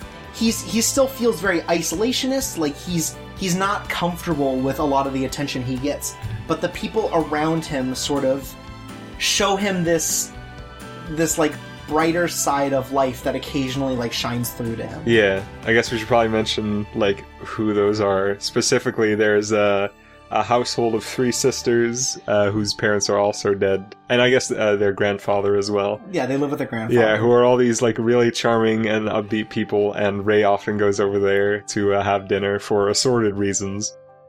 Yeah, and it's one good thing about the family is that the sisters are all at very different walks of life. One of them's in like kindergarten, one of them's in middle school, and one of them is an adult who's working, a young adult, to support them all. And so it gives us different perspectives on all their own lives, because they are also, I mean, outside of the kindergartner who doesn't have much to worry about, they all have these very serious things still going on within them. No, you know, she does too. Yeah. I forgot. She has a very serious arc too. They're all still dealing with kind of like dark moments in their lives. Like, they're not so different from him. They're just channeling it into this sort of like support group. Yeah. Whereas Rei is very isolationist, very alone. And you get that a lot when they interact, is like he gets pulled into that and he sort of starts to feel that same way amongst them, if nothing else. Yeah. And then there's his fat comedy relief self-proclaimed rival. He's charming. He is, yeah, I like him a lot. His introduction was a little weird. He's a little overbearing to start. Yeah, but I think that's intentional. That's part of the point. Yeah, I think who he is as a character is good. I think it's good that he has these people in his life. Even if he'd rather not, it seems like it's pushing him towards becoming a better person. Yeah. I'll tell you what the number one thing I like about this show is. And it's the amount of effort that is put into making you feel the way Rei does in any given situation. Like, for example, being, you know, he hates going outside. He's an isolationist, as you said. So in his apartment, the colors are simple and nice, and everything's fine to look at. It's also very empty. Yes. It is very empty. And then once you go outside, if it's daytime, everything's blown out and it sucks and it's horrible and all the colors are white and being outside in this show is terrible. I hate it. And that's appropriate. And also when he is, like with, the family of 3 girls, or when he's with his fat friend, there's always so much going on. There's too much going on. Like everything goes so fast with these characters, whereas when we're just with Rei, everything goes incredibly slowly. And that fits too, cause like, you know, once again, he is an isolationist. He's not really comfortable around other people. And when we as the audience are with him around other people, it's a little too much a lot of the time. And it's perfect. It's rare, I think, for shows to be evocative in the way March Comes In Like a Lion is, and that's great. Yeah, you very much feel all of Rei's uncomfortability. Like, when the 2 adults that are in his dojo or whatever, like, invite him out for drinks or whatever. and he goes along begrudgingly, like, you feel all of that. Yeah, it sucks being in that scene. A lot of this anime is feeling bad. And in very different ways. Yeah. So one thing I really like about it is the direction and the art style, because I think the PV didn't do it a lot of justice. Mm-hmm. Where the show looks a lot better as a whole, and I think the way that it does, like, distinct shots, like, you see the, sort of, like, in the very early episode where you see sort of, like, I don't know what to call it, but, like, the black and white sort of, like, shot of him under that bridge, like, as the wind blows by. Yeah. Like, that sort of thing is really evocative. The way they use, like, the black and white to show, you know, sort of the horrors that Rei feels as, you know, mm-hmm. in life. Like, there's so much of it that, like, points to these different, like, emotions, and it just, like, really grabs you. I'll tell you what. You remember Mm-hmm. that I said that I had one really hot take left? Uh-huh. Well, this is it. Oh, no. I am tired of director Akiyuki Shimbo's bag of tricks, because I feel like it's running out, and he's been doing the same thing over and over again. Okay, so I was actually going to talk about the direction. You start. Well, you know, having now seen more of the Monogatari series than I feel like I ever wanted, which is any at all, but I've seen a lot, he just kind of does the same things over and over again, like the weird letterboxing stuff, the white on black stuff, the dot coloring, I'm trying to think of some of the other stuff, just like the sudden heavy use of red and other single color shading. A lot of the heavy cuts too, like, just kind of, very rapid scene changes. Yeah, usually and often between, like, repeating movements as well. These are all his calling cards, and I think it's fine for a director to have calling cards, and I don't necessarily even think these sort of things have to be repetitious, but they're all very specific. Like, these things he does are very specific, and they haven't really evolved all that much in the past. I don't know how long. Like, Monogatari, Madoka, and now this, they all have very similar things going on, and it's starting to lose its edge, I feel. So the only reference I have for this is Monogatari and Arakawa Under the Bridge. Mm-hmm. But I see a lot of, like, Arakawa in this. Yeah. But I don't think I'm as down on it as you. Like, I definitely recognize, like, oh yeah, that's the thing he does. That's the thing. But I do think in a lot of ways, just the way it's handled in different types of series affects it. Yeah. Like, having seen it in a comedy series with Arakawa and whatever I watched of Monogatari, like, it still doesn't feel, like, overused to me. Okay. But I can understand why you've got more shows under the belt that he's worked on. And I think with certain emotions and moods that they're trying to reach in March Comes In Like a Lion, I think it is effective. It is effective. They do use it appropriately. I especially liked, I think it was in episode 5, when it's, I don't remember what it was a metaphor for. Oh yeah, it was a metaphor for him, going from one league of shogi players to the next, and it was about swimming from one island to the next. And there was just a part where it was like just a 10-second silent cut of seeing Rei swimming in the distance through like this red crayon ocean. And that was really good because that's something I've never really seen from Akiyuki Shimbo before. That was one in particular I liked. Something contemplative, or not contemplative, but something where you just get to reflect. Yeah. It's a quiet moment in an otherwise very surprisingly fast-moving series. It is, yeah. It was just perfect because it caught me by surprise. Like, once I noticed it, that suddenly everything was quiet and taken a while, you know? It was really different. And that was cool. I think something also good about it is just every character has, like, a role to them where it doesn't feel like they're ever, like, stacking on top of each other, and they all affect Rei's life slightly differently. Yeah, total. Yes. Especially the three sisters are all very different. Yeah, and I like that. You know, one of them is very frantic, sort of, absent-minded, and kind of pushes that onto him. Like, I think it's episode 2, where, she wakes up late, and suddenly has to make lunch for him, and it's like, here's this rice ball I made, and it's just like a it's just like a head-sized ball of rice with nori slapped on it. Yeah. And it's like, I don't really know what this is, but this will be a good side dish, and it's just a sausage, like, like she's just holding a sausage, not wrapped, it's not in anything, it's just like, here you go. Mm-hmm. And I think that's good. You see this, with Akari, she's very supportive, she's very motherly as a figure. Yes. And really wants to take care of him. And then with Momo, it's just, you know, it's just the child character, and that's fine. The small baby, yeah. Yeah. Who recognizes, I think, more than sometimes the other two sisters, the like, parts where Rei is really just not able to handle his emotions. Mm-hmm. And they're just really good vignettes between them. Yeah, there are. God, the episode 5, just all the flashback is gonna, like, haunt me forever. That was really bad. It's so, like, emotional and, like, in a very, like, I've said this with a lot of shows, but it's just a very relatable way. It's very relatable, yeah. Momo cried, and Rei cried, and I also cried.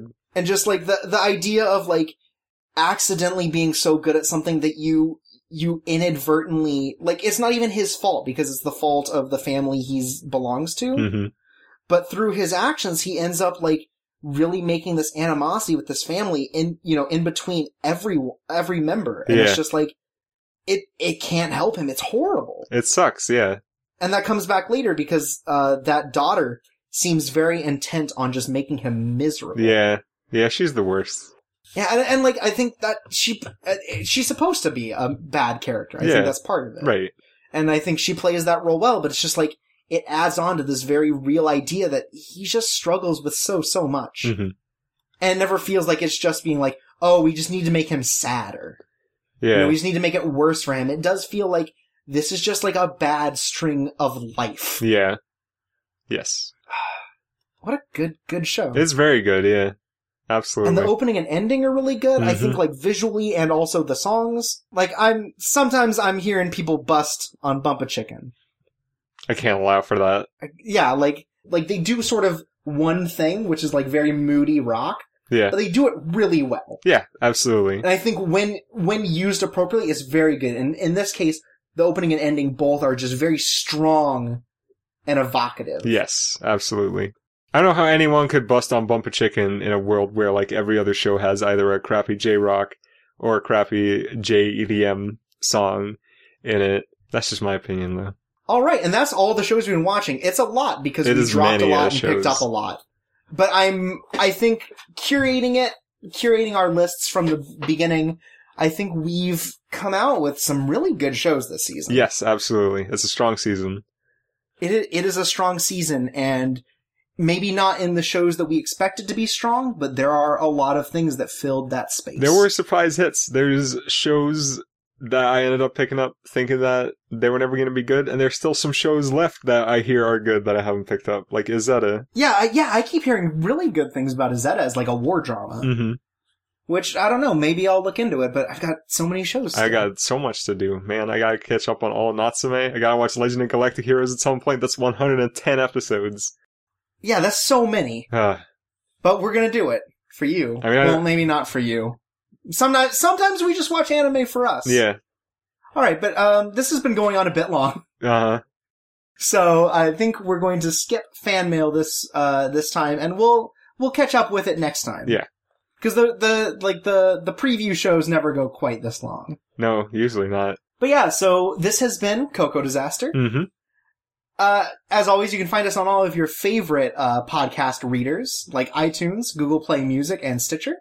Leave a review if you feel so inclined. We would like some, we want some validation. Let's just be upfront about it. Validate us. Make us feel good. Or make us feel bad, Criticism is useful. Yeah, and you can find us at Coco_disaster at Twitter. We don't post a ton. Mostly we post the episodes and some really dumb jokes. Mm-hmm. But if you want, send in critiques and stuff. We're willing to listen to people who think that there are better things we could do better about this show. Whether it be, limiting the time we talk about stuff or, feeling like we should talk more about themings or, particular parts of shows. We want to hear it. We want to know how we can make this better for you. Absolutely. And if you just want a place where you can find all the information ever, you can go to cocodisaster.com. It's very nice. Yeah, it's very nice. It'll always have our latest episode, and one thing that doesn't always pop up in like the Twitter stuff is, or our like timestamps is what shows we talk about, especially in the preview episodes. So if you want to see like what we're looking forward to, that's an easy resource that you can use for that. And it's got links to everywhere else, and it's got the fan mail email, which is chorpsawaysa@gmail.com. And so you can send us fan mail questions there that we'll eventually read on the show. That's right. Until next time, though, I've been Chorpsaway. And I've been Jordan. And this is Coco Disaster. Do we have a tagline yet? We never came up with a tagline. The world's tastiest anime podcast. Oh, well, like a send-off one. Oh, okay. Sweet dreams.